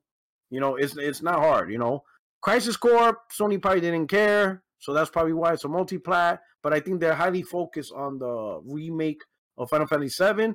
That, in my opinion, that was the game that put JRPG on the popular map. It changed JRPG from being a hardcore JRPG gamer thing to now almost everybody wants to try the JRPGs, and I think Final Fantasy did that. So it's a very popular title, very familiar, beyond just the hardcore Final Fantasy crowd. And I think Sony paid the money. I think they paid the bag, kind of like how they paid the bag for Street Fighter V. They paid the bag for Final Fantasy VII, and I don't think it's going on Xbox. I think it's just going to stay PlayStation, and obviously PlayStation first, then PC, and Xbox is left out. I hope it remains like that. You know. You know what? And Puerto Rock, I think you're right. The fact that probably Sony said, "Listen, we'll give you a lot more cash just to not put it on Xbox for the moment," and that's why Crisis Core is going to be on multiplayer because it's a PSP game. It's not going to be the same level as a Final Fantasy VII remake. I think at some point, like way later down the line, it probably will get on Game Pass because Xbox will end up saying, "Be quiet." Down the line. I'm not saying next year. I'm saying way down the line, like the whole Final Fantasy game. Which fantasy game you talking about? Final Fantasy VII remake. No, later, like way later. Every game. No. It could be. This is like this. It depends on what type of deal. It depends on what type of deal. Do y'all want God of War on Game Pass? So, Porter, would you see? Do you think God of War is going on Game Pass? No, it's two different things though. Okay. Because God of War is Sony's first party. Regardless of the relationship Sony has with Square Enix is still a third party developer. Yeah. So, that's the other thing. Yeah, it's I was just deal. gonna say. Yeah. So if Sony says, "Hey," if Sony paid the money and says, "No, don't put this on Xbox like they did with Street Fighter V," then I agree. So it depends on what the contract says. If Sony says, "Hey, for the next 3 years, leave it off Xbox," I'm like, "All right, yeah, it's 3 based years." on contract. You want to know something? And once that contract ends, they're gonna say, "All right." Then Phil comes with the bag. Phil comes in, "Hey, this amount of money, we'll put it on Game Pass." That's put it on Game Pass. Here's the bag. Phil come in with his credit card. "Hey, swipe what you want. Put it on Game Pass." I want to say this right quick to all the audience. If this end up becoming a reality, I'm going straight to. Let me put him on camera right quick.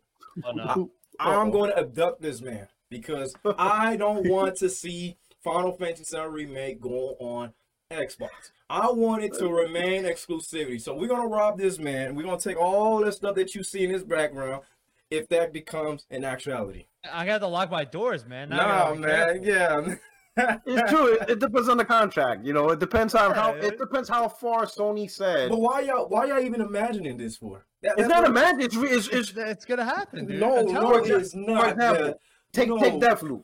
Take like Deathloop. Okay, Deathloop but that's only a totally 1 year. different game, though. Yeah, Street Fighter.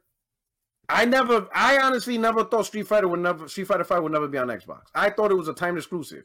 And then year over year, I'm like, wait a minute. They still didn't announce this on Xbox? The next year. Still not on Xbox? And here we are, 2022. I was like, oh, wow. Sony really paid the money and said, hey, it's like another example, Knights of the Old Republic remake. Sony paid to get that game made. But now the question is, did they cut the deal to keep it off Xbox, which would be crazy considering I played the first one on Xbox.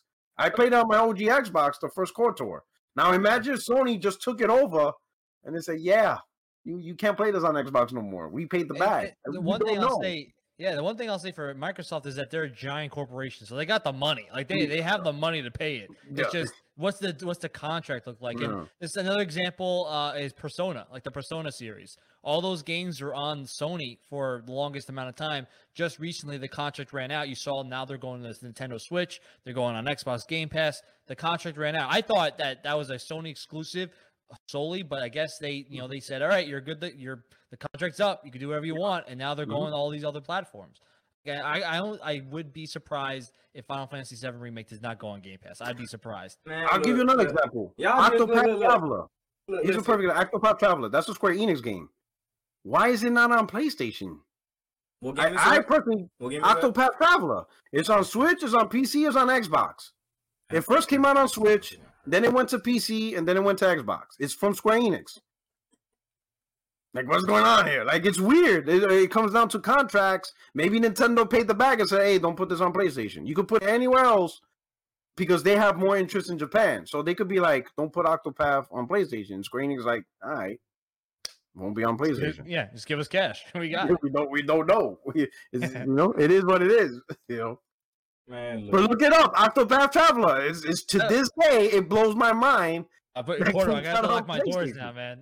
Nah, man. Data comes on Xbox Game Pass. Nah, you guys are just Doors are getting locked. And it's on Xbox Game Pass, right? No, Octopath listen, Traveler. Porter, That's Porter, even more Porter. funny. Hey Porter, I want That's you to what- hear me out, man. All right, I'm what's old good, school, brother? man. I keep it old school, all right. When I went, No doubt. because like when I had bought the Xbox One and then seeing my brother, enjoying him playing PlayStation and all these AAA games that Xbox didn't have, it made me go buy me a PlayStation 4, and I had a I feel good you. history with it. Same thing with PlayStation 2. When PlayStation 2 had, a large library of exclusives at that time. I'm sorry, I keep it old school, man. I do not acknowledge or condone how this generation is carrying. So, sorry. No, I do not want to see Final Fantasy VII Remake on Game Pass. PC, it makes sense because I want Sony to find a way to acquire Square Enix. That's why. So that's what you're saying. So Porter Rock, over under a year, Final Fantasy VII Remake comes over to Game Pass. Over under a year. What do you think? No, under a Yeah, year. sorry, I don't yeah. think under a year. There's gonna be at least a year. At least I solid, think a so. solid year. It's gonna be at least a solid year. But I wouldn't be surprised though. Sony paid the bag. Be like, we're keeping this. Because the thing is, it. the issue I have with Microsoft is that, they're trying to get all these games to where the consumer could be able to play these games for free instead of them just buying it.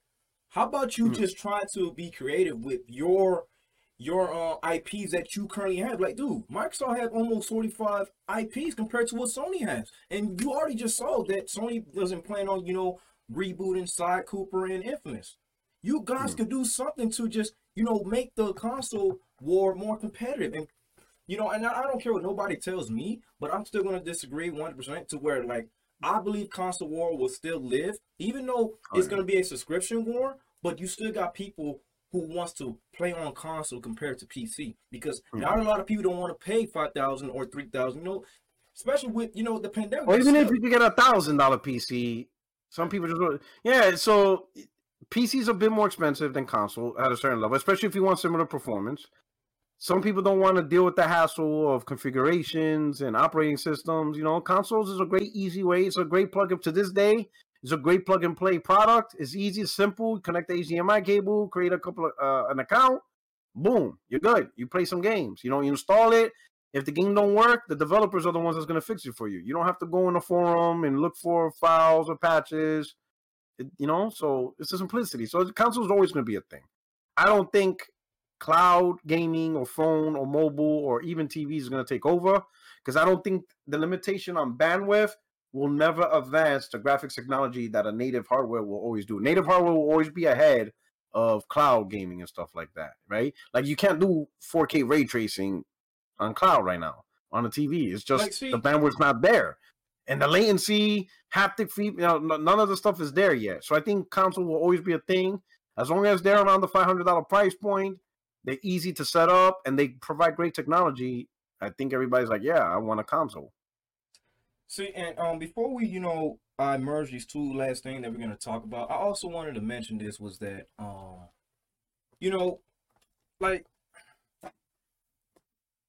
to me, it just... Let it out. Like, let it out. It don't make any sense to where, like... He's hurting. My man's hurting. Like, I was just laughing my butt off to see that they weren't able to get that game onto their platform.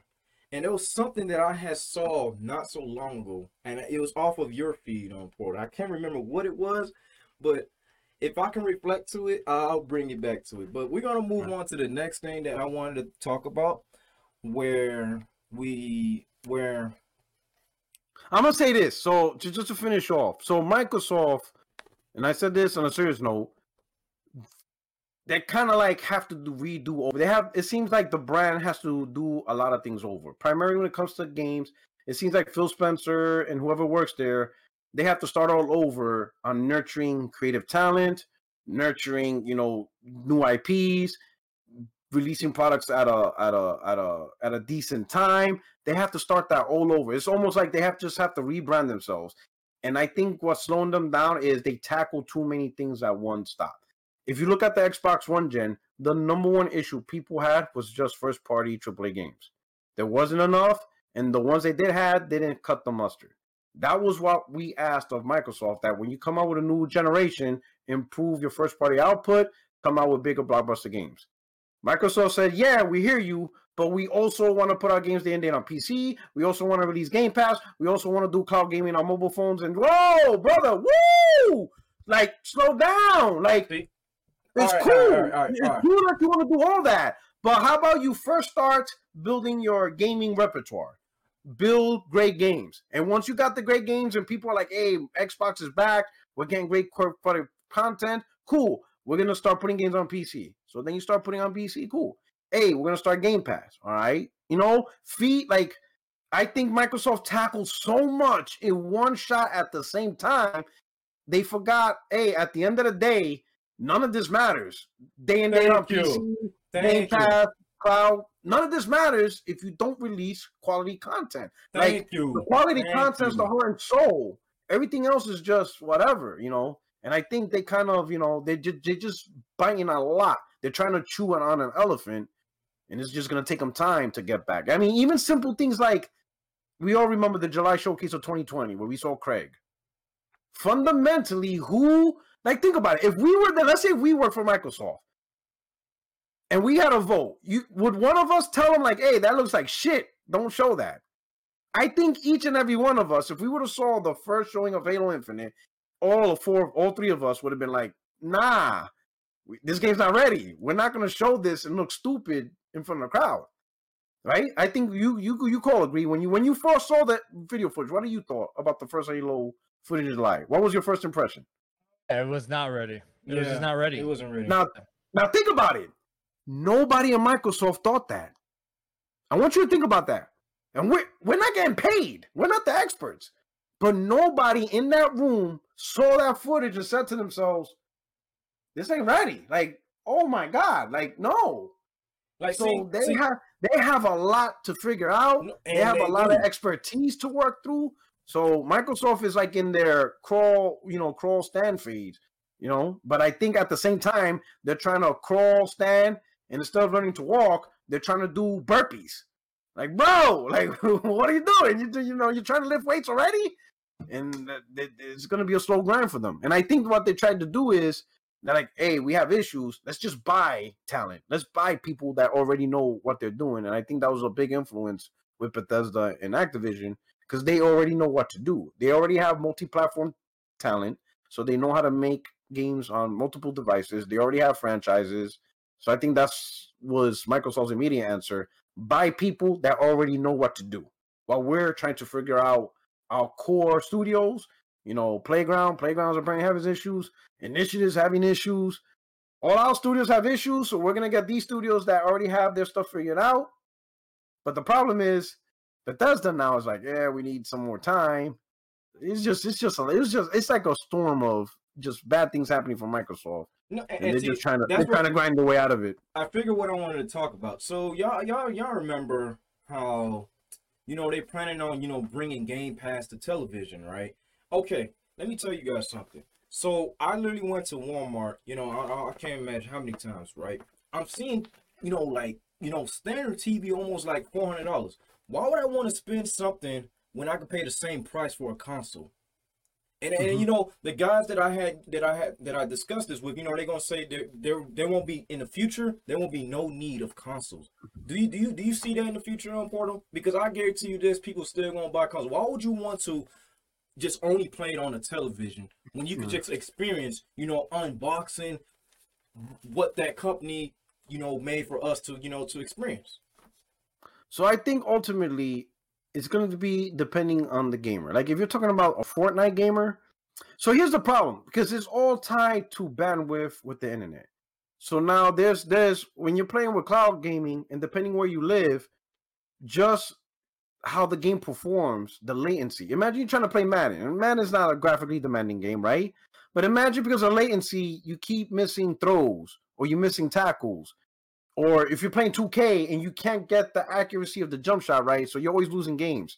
That's a terrible experience. You're not going to want to do that. You're going to want to play natively on a console instead of fully streaming the game on a thing. So I think the number one thing is going to be, if the future is TV and no consoles, can TV games or game streaming elevate the technologies no different than native console?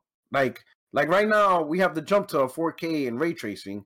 Cloud gaming is not on that level. The bandwidth's just not there. In fact, a lot of people, they can only play their games at 1080p.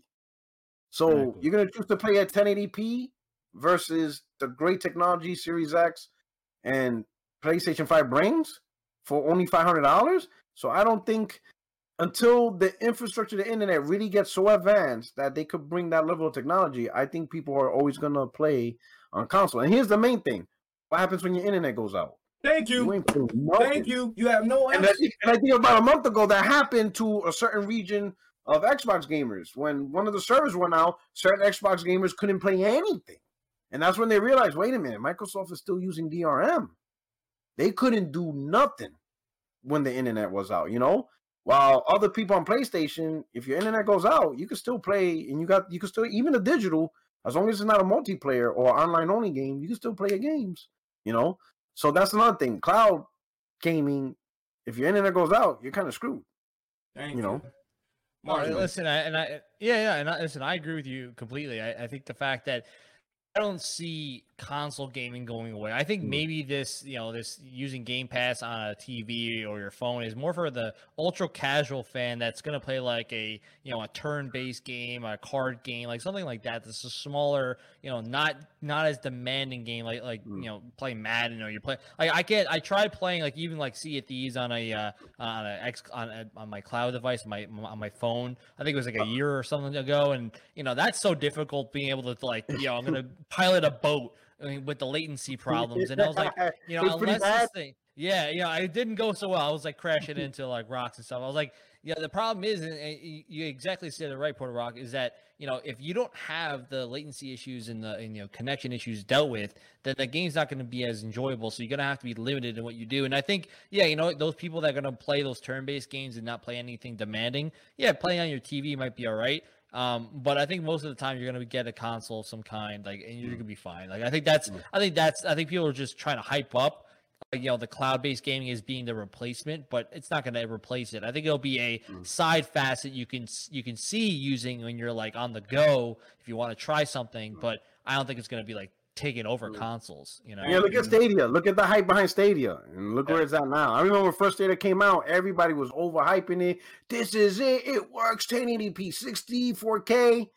And 3 years later, chirp, chirp, chirp, chirp. Like, where's Stadia at now? Like, we hardly hear anything about it. So, and that's supposed to be like, from what I hear, they're further ahead than everybody else. But like, who's actually playing it? Like, who's actually hyping it? I feel bad anyone who actually purchased it. I feel bad for anyone that actually bought that thing. Oh man, yeah.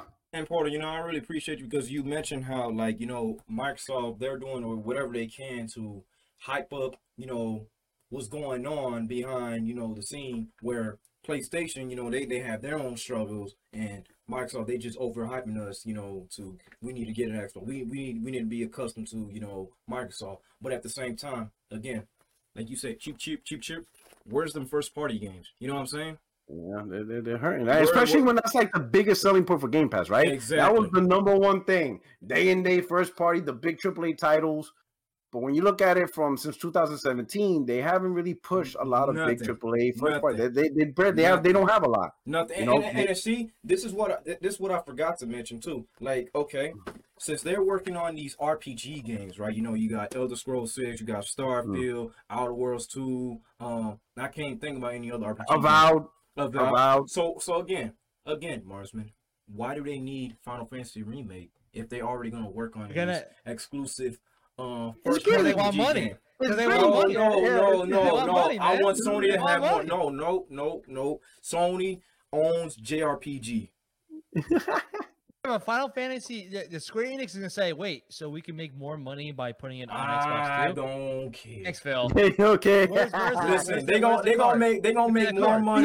They're gonna make more money when Fallout 5 releases, when Elder Scrolls 6, Starfield, Avowed, Perfect Dark, all those games that's coming, they gonna get And- all that money. And Final Fantasy 7 remake. No, be quiet. Final No, Fantasy. Add it no. too. But No. you know, here's the thing, Yusa. I will say this. I understand what you're trying to say. You know what? Let's split the field. You guys got the Western RPGs. We'll get the JRPGs, and then we're cool. Microsoft don't play that. If Microsoft can grab Final Fantasy, if there's a window of opportunity where Phil can just write a check and get Final Fantasy 7 and remake and all that stuff on Xbox, especially through Game Pass, he's gonna do it, right? It's just he's not gonna. If he can't get it, it's probably because there's a contract obligation. That's the only thing that's stopping him. It isn't money. You could best believe it's not money. If he is able to buy it, he will buy it. With that, I say all that to say this: Sony has to have the same attitude. They cannot simply lean back and be like, you know what, we'll just take care of the JRPGs. We'll let Microsoft have the Western RPGs. They can't do that. They can't. They have to compete with Western RPGs. That's why they got KOTOR. KOTOR is a Western RPG, right? Horizon, Forbidden West is a Western RPG. They have to compete. So, like, I know you hype Square Enix as the next purchase. In my opinion, if Sony wants to have a portfolio, because I think they got the JRPGs unlocked, I think where their new weakness that opened up ever since the purchase of Bethesda, they lost Fallout, they lost Elder Scrolls, and a lot. And So again, if you look, why do you want Final Fantasy on there? listen, because they want to compete. No. Hold on. Microsoft wants to be the company that has Fallout, Elder Scrolls, and Final Fantasy. For what? What do you mean for what? So that way you can buy Xbox and not PlayStation. No. That's how it is. No. Because hear me What on do you this. mean no? I want to address this real quick. But that's why. Listen, that's what Phil wants to do. Listen, Phil got Persona now. He got Yakuza. He's not gonna let it go. If he can get Final Fantasy, he will go after it because he can say you can play all the Final Fantasies on Game Pass, plus Fallout, plus Elder Scrolls, plus Avowed, plus Outer World.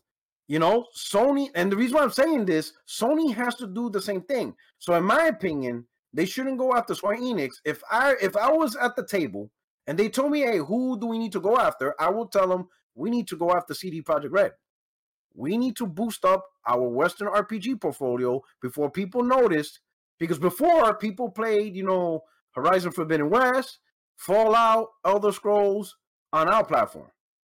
Well, people are going to notice if they haven't realized already, you're not going to get the next Fallout.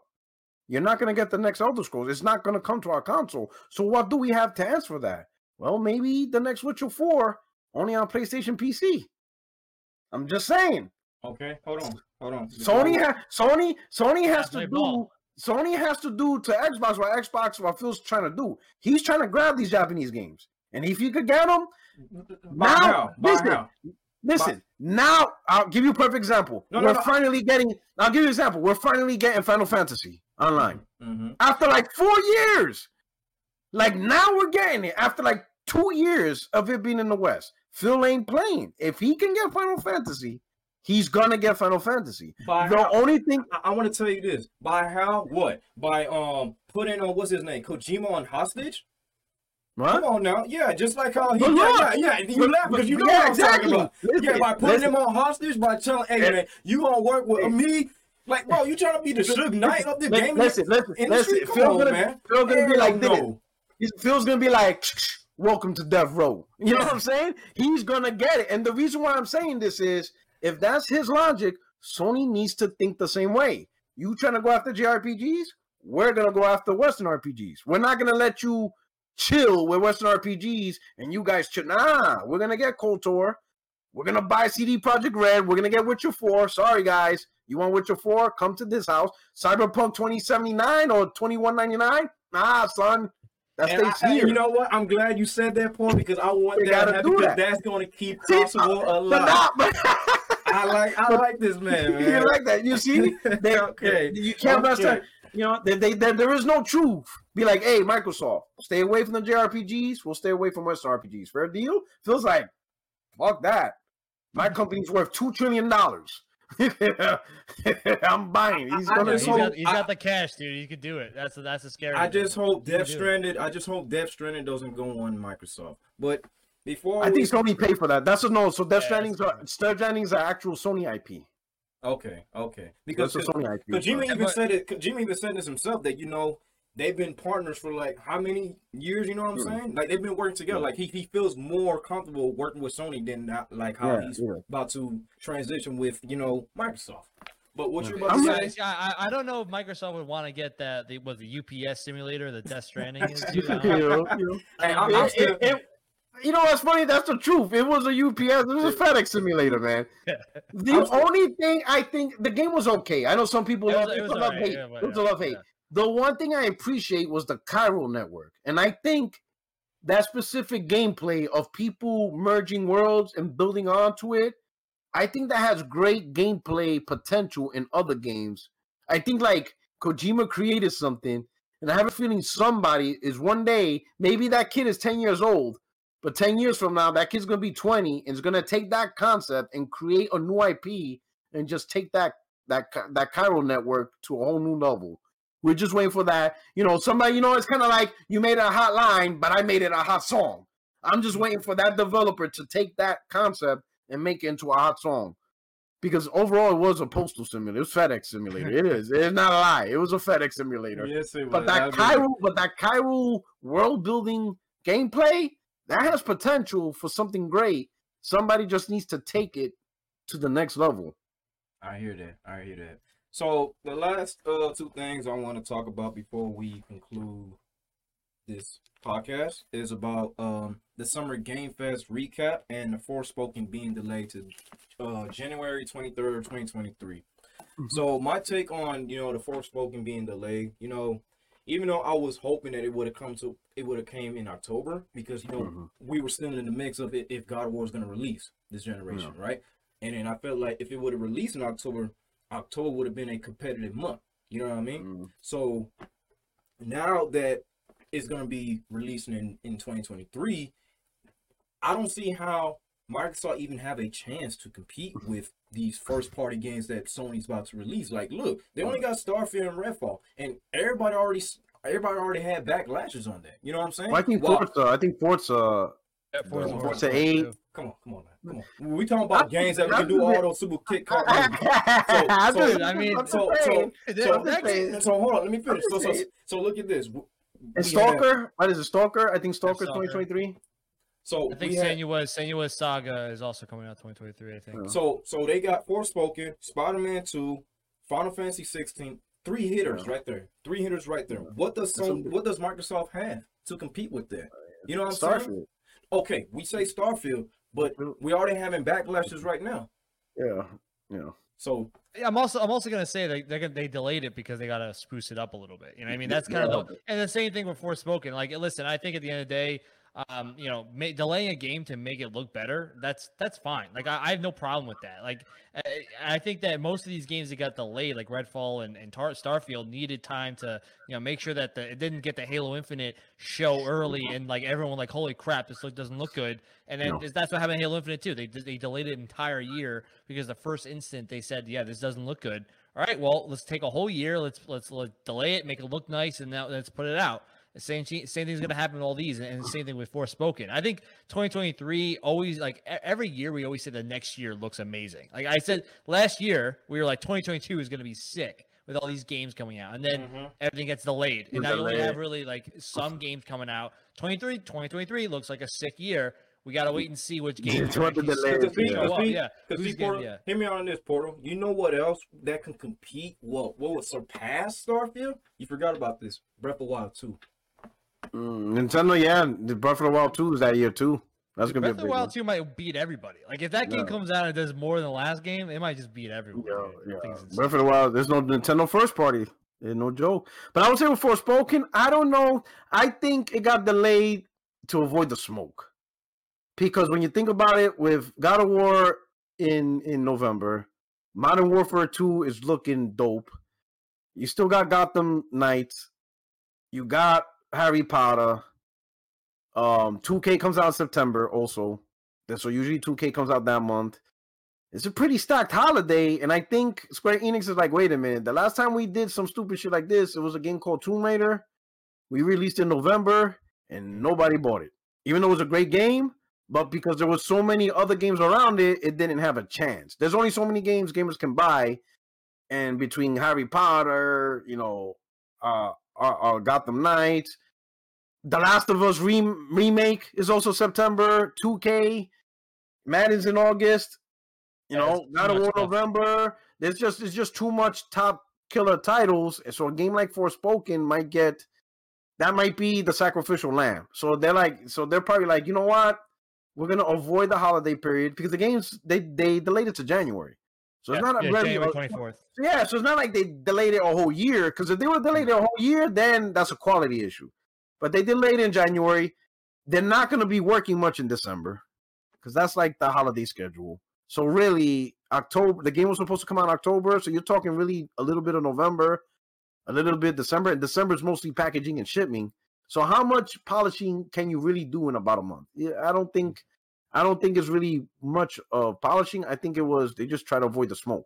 They want to give the game to be as successful as possible. It's also a smart move for a game like Forspoken because the game will benefit from the holiday sales. Because it's a PS5 exclusive. And then more PS5s will be, available. More people will buy PS5s. More people, like immediately after the holiday, they're looking for new content, right? November, Christmas. You buy a console Christmas. January comes around. Oh shit, the new PS5 game. So I think it's a strategic, I think it was more strategic in terms of the success of the game. Wait for more PS5 sales. Keep it away from the smoke because there's just too many hitters around that period. January comes around, everybody has their little 2-3 months of Call of Duty out their system, 2-3 months of Gotham Knights out their system. Even with God of War, it would be like 6 weeks of playing it. I think it's January 23rd. I think that's the right time where people might consider looking for something new. So I think it has a better shot of success. So I think what it is, I think it was just avoid the smoke. Just move it. I really know that actually makes sense, Mm-hmm. But also I wanted to talk about, the Summer Game Fest, and the only thing I remember that I'm more looking forward to play, which was the Witchfire, if you guys are familiar with that game. I remember seeing it. Yeah. I'm looking forward to playing that, and then Street Fighter 6, I think that was mentioned on there. But there was I think the biggest one, Street Fighter 6. That was also shown. I think during the that was a Sony State of Play too. They showed that as well. I think but the big one I saw was Call of Duty. I mean, that was like the star of the show. I think everyone kind of wanted to see Call of Duty. Yes. And I mean, unfortunately, the Summer Game Fest didn't really show me as much as I would like. Unfortunately, they didn't give me as many exclusives or any it's not really an exclusive showcase, but more just bigger games. But Call of Duty obviously being shown in more depth was really cool. It kind of showed me that Call of Duty was trying to kind of do a reboot of the original Modern Warfare. By that first mission was like the submarine, that cruiser ship mission. I was like, dude, this is literally play by play from the old mission. And I was like, dude, I can memorize this backwards. It just showed me that doing a reboot, and I was like, all right, this is cool. I'm also a little like, guys, you can kind of like change it up a little bit. It doesn't have to be exactly the same, but it's like literally, dude. $70, same thing. I was like, dude, come on, man. Hey man, he's not lying about that though. Yeah. But do you have any thoughts about that Portal on the Summer Game Fest? Like, what did you find that was interesting to you? I think Street Fighter 6 was huge. Can't wait to get into that. I think Call of Duty was mentioned. The one thing that was weird, I think that's where they announced the Last of Us remake. Okay. At the end of the show. That was the last of the show. The Last of Us remake. I have mixed feelings. It's all right. So I'm gonna be honest. When they show the presentation, I have mixed feelings because I'm like, a remake of a remastered. So a remake of a remaster that was originally on PS3. So you have the PS3 game, then they remastered it to make it 60 frames and look better, and now you're remaking it again. So I was like mixed feelings because I'm all about the remakes, but I'm like games that really need it. Like Demon Souls definitely needed a remake because it was on PS3, and if you play that version, pretty rough. Maybe some PS2 games like Metal Gear Solid Snake Eater. I would love. Yeah, please remake that game. The original Metal Gear Solid 1 from the PlayStation 1. Peace. Silent Hill.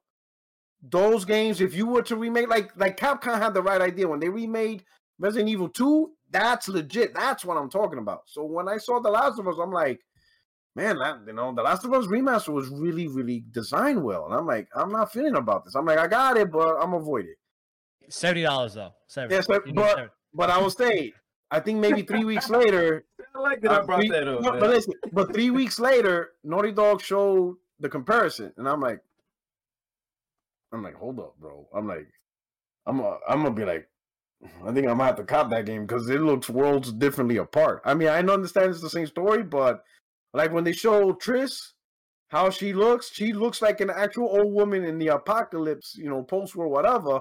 Like they redesigned the background. It looks incredible. And I have a feeling this was like the test bed of what they're going to show for their future games because it just looks. I was like, oh man, I'm really considering playing it now because it just looks absolutely phenomenal. It's like worlds apart. Does it have to be 70 though? No, but see, I don't know. No, hold on. Hey, I like that. I like that I brought this up. It's kind of like a Roof Chris steak. Look, you can make your own steak at a cheaper price. But see, literally, they did 3. This is like the 3rd remastering of this thing. Like it's like having the same steak 3 times. Like, yeah. I gotta pay more for that same steak. I'm like, yo. But now you see why I you brought give me a discount, man. I bought 3 steaks. Dude. Marksman. Can I get buy 3 get 1 free or something like that? Like, just give me a discount. I'll pay 40, like 40 for remasters, but like 70, bro. Just be like Game Pass. Go to Golden Corral and just get a buffet, or you can eat. But Marksman, do you see why I brought that up? Because I think it was the collector edition of Last of Us Remake. It was already sold out. So what's the issue? So what's the issue of buying games that is $70 when they could just go buy that collector edition that's over like $100? That's why I was like, you gotta understand. I can go buy Last of Us PS4 edition, right? And pay like $20. Go put in my PS5 and play it, and I'm still gonna be like, wow, this is great. Yeah. Keep paying $70 for a revamped graphical fidelity. I'm like, guys, you can charge less for that. Like, if you made a Metal Gear Solid Snake Eater, Metal Gear Solid 3 Snake Eater, I'm paying you $100. Yes. I've been waiting for that thing forever. Like, The Last of Us remake for the 3rd time is like a little too much. Guys.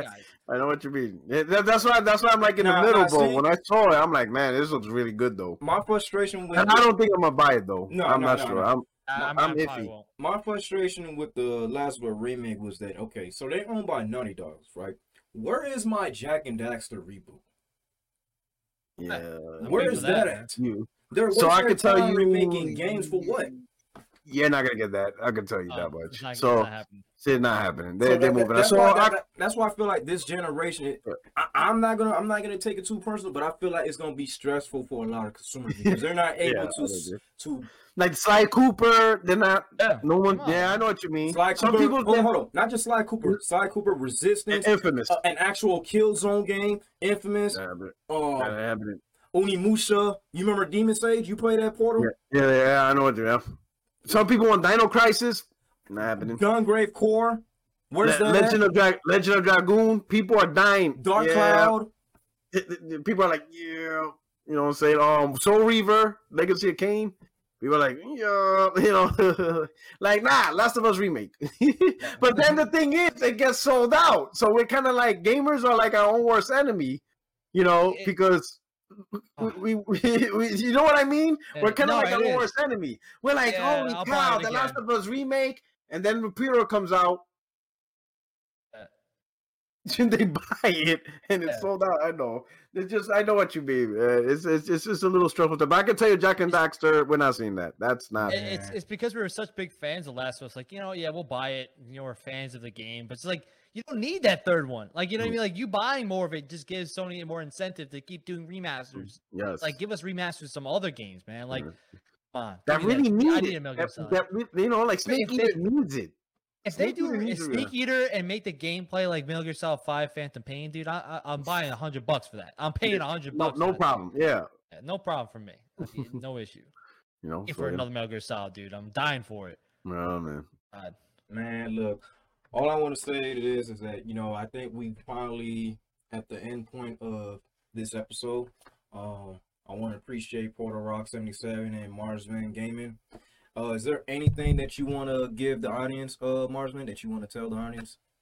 Yeah, listen, man, I'm always having fun on these podcasts, dude. I've been on these for how many episodes? You saw around like three or four at this point, right? Around three. Yeah, I think three or four episodes at this point. Yeah, three. Yeah, this is my fourth one. But I'm having a blast, dude. Yeah, you've been my ride or die. I got your back, dude. Yeah, you've been my ride or die. But today, it seemed like you want Final Fantasy to come on game. Like I said, if it comes, we come to your house, man. But other than that, though, Porter, do you have anything you want to say to the audience, man? I really appreciate you, man. Like, you literally enlightened me with a lot of info that I did not know. Yeah, I'm glad we finally hook up because I know we've been trying to do it for the last couple of weekends. But hey, I truly appreciate it, man. Thank you for inviting a podcast. I got to get you guys on when we have some good, juicy stuff. We're going to get you on the podcast, 60 frames, no lag. We're going to cut it up, shout you out channels. But hey, everybody, I appreciate it. To the chat, hope you enjoyed the show. It's the only friend these YouTube streets, Portal Rock 77. Come through my channel every Tuesday. Now it's at 5:30 p.m., 8:30 p.m. Eastern time, 5:30 p.m. Pacific. And we chop it up with the crew. Definitely want you two guys to get on and chop it up. We had a great time, man. This has been a great time. Yes, I appreciate you guys. So now we're at the end point of Yusas podcast.